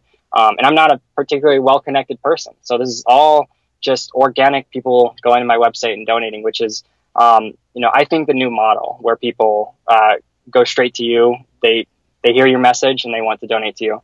And if anyone watching does want to donate, it's at joshua2020.com. And you can also sign up to volunteer and get updates as well. As far as our strategy is to build a coalition. And that is, me as a truck driver, a blue collar worker, I don't have the same perspective as everyone, but I can bring people from other perspectives into the campaign as part of our campaign. And that means having a kitchen cabinet for every, set of issues, whether it's LGBT rights, indigenous issues, disability issues, etc. And that is what we are doing, and making sure that everyone's needs are addressed by this campaign, because this isn't about me and who I am. This is about like who I am going to represent. And so far we've had a lot of success, and a lot of it goes to me, making a lot of noise on Twitter about these issues. And and that has brought the attention of people all over the country onto our district, which is very difficult to do. So we are getting people activated. We're also bringing a lot of young people into the process, people who were too young to even vote when Bernie Sanders ran for president. And we are activating people. And the fact that we have well over 300 volunteers signed up already, I think speaks volumes for how far we can go. We're going to need basically a small army to defeat Dennis Heck, and I think we're going to get there. Yeah, that's impressive. If you have 300 volunteers, that really is relatively large. Like, it doesn't seem large in the grand scheme of things when we focus on like presidential campaigns, but for just someone running in a district who is grassroots funded, that really is impressive. So kudos to you. And I think that your Twitter game is helping, honestly, because I've already seen you dunk on Ben Shapiro. You are calling out Democrats. And one thing that I really like is you've been incredibly vocal about the weakness of Democratic Party leadership. I know that you've talked a little bit about Nancy Pelosi's unwillingness to pursue an impeachment inquiry to Donald Trump. Yes. I find this infuriating. So in the event you were elected, what would you do to help push? I mean, hopefully when you're elected, Trump will already be out, but how would you, just in terms of putting pressure on Democratic Party leadership, how would you get them to do what progressives want if you're also balancing out, committee appointments, and you're balancing out, trying not to offend them to the extent where they can marginalize you in Congress? Like, what's the right way that you think you can hold people accountable in power, in leadership, and actually get them to listen?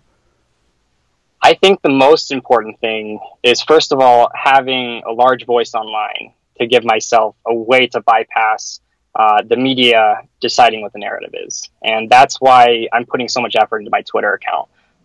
It doesn't sound like a lot, but in 6 months, I went from 34 followers to 10,500. And that is just me tweeting and saying my views. I think that is an important part, but also just make the entire conversation public. That way there isn't any doubt on where people stand on this.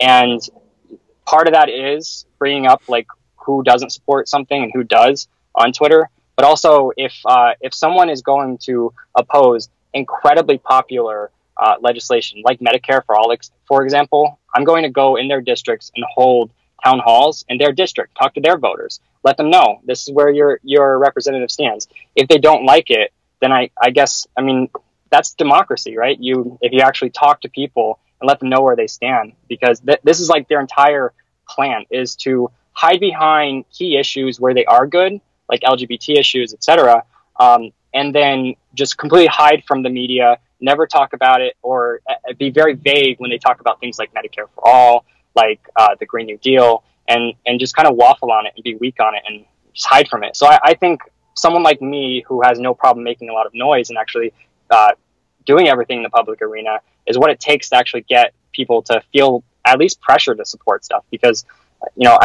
I think these issues that we are facing, climate change, we're facing an extinction level event. This is the actual apocalypse, like, coming for us.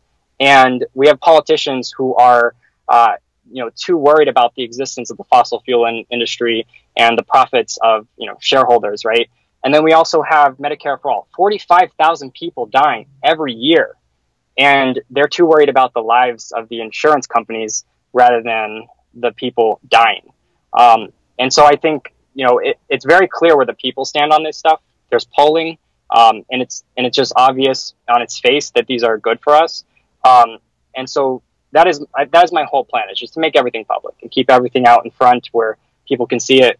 So we actually bring people into the conversation, and that's the whole plan, essentially. Yeah. That actually is a great plan, because I think that if you kind of have your own like mini bully pulpit, then nobody wants to anger the person with like millions of Twitter followers. Like AOC, even if she's a target of the right wing, like you can see that Democrats, when they often take like shots at her, it's anonymously in a Politico article. So I think that kind of emulating that strategy, that's a good strategy, and it is a way to kind of move the needle in your direction. And one thing that I find fascinating about candidates like you is that you're bringing in this new perspective. You're younger. So like people like you and I, like when we're older, we will witness possibly the end of, the habitability of our planet if we don't take action. So this is a serious issue. Right. Whereas people in Congress, it's mostly older people who don't really have to see the consequences play out. I mean, we're already seeing the consequences play out, but they're not going to see the worst of what climate change has to offer. So I think that is such a crucial thing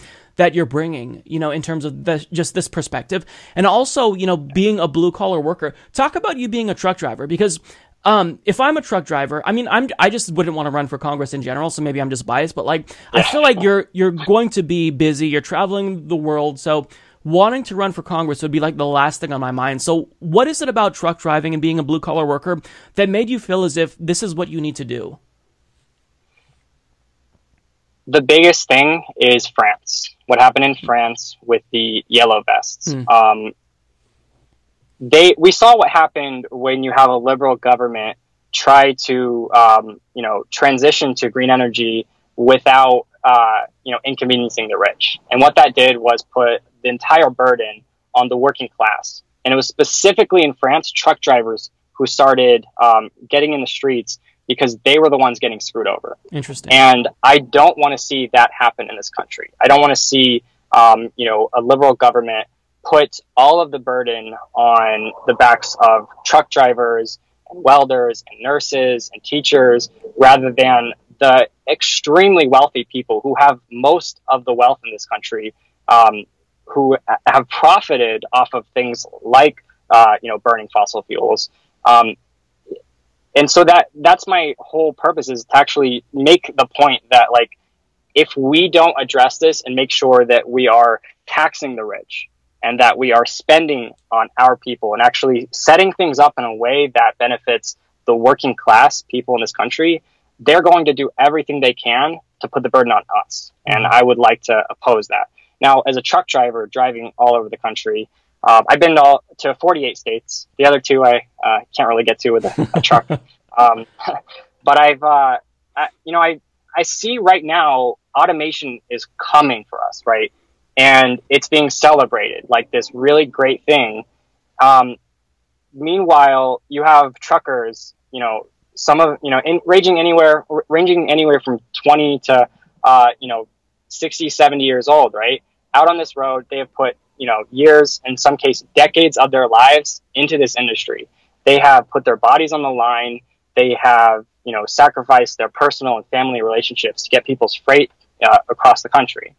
And then you have these companies like Tesla coming in, and they just want to scoop up the entire industry and say, okay, forget about the truckers. Let's now all of this money, all of these jobs that were existing, now all of that wealth is going to be funneled straight to Tesla, straight to Uber, or whatever company automates the jobs away first. And that is something that I think is just fundamentally unfair. And that is what they want to do with most industries in this country.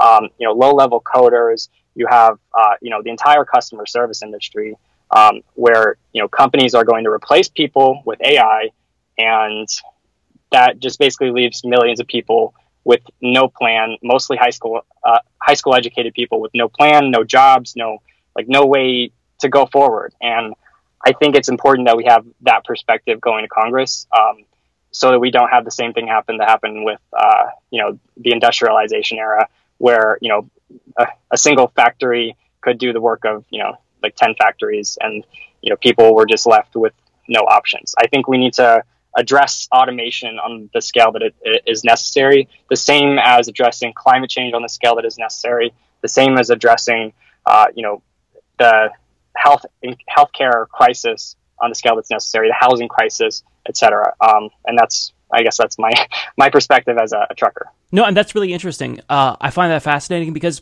automation is something, and particularly with respect to truck driving, this is an industry that could be automated away 10, 15 years.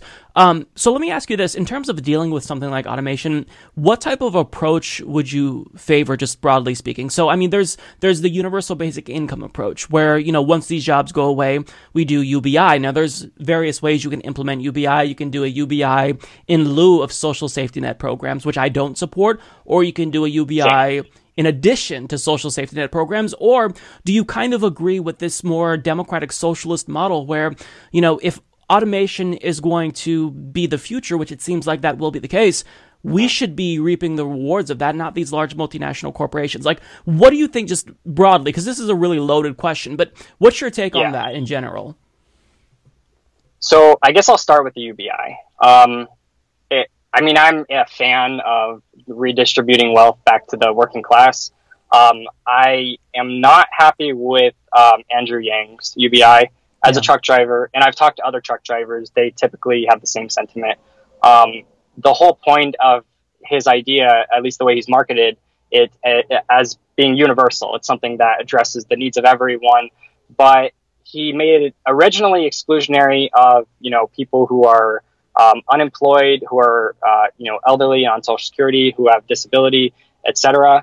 And that was, problematic for most people. And they addressed one issue, which is Social Security. So it no longer deducts from Social Security, but that means that they recognize that it was exclusionary, and they're still leaving everyone else out. Yeah. So it still deducts from, your disability, etc. And that is why I don't support it. I don't think a universal basic income that doesn't actually benefit the people who are struggling the most, I don't think that's a really good way for this country to go. Because it's not truly universal in that sense, which was kind of my gripe with it as well. Right. If you just gave everyone, $1,000 a month without any stipulations of it subtracts from your Social Security or your disability, etc., or your unemployment, then I would be, all in support of it. Yeah. But ultimately, I think in this country, what we need to do is address the unfair dynamic between, workers and their bosses, right? And I don't think you can really get to the root of any of these problems without worker empowerment. Trucking is such a perfect example of this. We are pushed and pushed and pushed. And no matter how big of a shortage of drivers there is, they don't want to increase pay. So they just want workers to work longer hours for lower wages. And that is why you see a truck driver making, $40,000 a year now, where they were making that 20 years ago. Even though exactly. And, nurses deal with the same stuff. Welders deal with the same stuff. It's the entire country that's dealing with this. And I think that requires, a full scale, change in the culture of our country. And it requires empowering unions, not just to continue maintaining at the level they are, but to actually reverse it and get on the level of countries like Sweden and Denmark. A lot of these countries we look at who have these, programs like, single payer and great education system, et cetera, they also have a very robust, unionization in their country. I think that's what we're missing partially. We need to strengthen workers. And one way I would do that, to get people to be more willing to strike against their workers and to stand up against companies like Amazon, would be providing, unemployment benefits for striking workers. It would be, subsidizing union dues to completely wipe out the entire argument against unionization that these right to work supporters have created. That's a good idea. And also provide the infrastructure and the administrative support for newly forming unions. And that should be all from the government. And I think that would be a way to send a message to the country and the people in this country that here we're going to support workers. We need to do that. Yeah, that's fantastic. Really great ideas with the subsidizing union dues. I didn't really think about that, but I like how you're bringing all of these new ideas to the table. Like, you're one candidate, and you've gotten me to think about reparations for victims of, marijuana being illegal in the past and subsidizing union dues. These are great ideas. So I know that a lot of people are going to be enthusiastic about your campaign. One more time, before you go, tell us where we can donate, what we can do to help support you, and whatever you want to end with. Make your pitch, man. Okay, got it. Well, the number one thing you can do is, follow me on social media and, just keep an eye on my campaign. You can also go to joshua2020.com. We need an army of volunteers. And we have hundreds. We need thousands. And if you sign up there, I promise, we will reach out to you and we will have something you can do for us, whether it's, even if you don't live in Washington, we will have phone banking, text banking events. Good. And just generally keeping in touch with our campaign and, helping us get in touch with the media and actually get people to cover our race. And that has been, a huge help from, what I've been doing on Twitter. And my Twitter link, or my Twitter handle is Joshua, the number 4 Congress. So it's Joshua for Congress. And yeah, so that is what people could do to help. And ultimately our ideas, I think that is the most important thing about this. It's a meme, Dave Rubin, he loves to talk about ideas, but my brain is still in recovery mode from taking in so many high level important ideas. I really am someone who's about ideas. You actually do have ideas, so yeah. I have a lot of really good ideas, a lot of plans that are, pushing the Overton window to the left where it needs to be. And, just follow us, follow this campaign, sign up, and, we will actually win this race. And, if you want to be part of that, again, it's joshua2020.com. Well, look, you've dunked on Dave Rubin now, which you get bonus points for. You've dunked on Ben Shapiro. I mean, what's not to like? So Joshua Collins, 10th Congressional District of the state of Washington. Good luck. Hope to see you back on the show. And we'll be following this because I think that, Denny Heck, a lot of people know he's a corporate Democrat, and I think that as time, continues on, people are getting more and more frustrated. So I hope that, you can be the catalyst to get him out. So good luck, man. Yeah, thanks. Well, that's all that I've got for you guys today. Thank you so much for tuning in. If you've made it this far, as usual, we're not going to end the show without thanking all of our Patreon, PayPal, and YouTube members, all of which help the show not just to survive, but thrive as well. I truly appreciate your viewership. So I'm going to bounce now. I want to go play some Crash Team Racing. Pretty excited about that because it came out today. Yeah, I'll talk to you all next week. This has been the Humanist Report, and I am Mike Figueredo. Take care.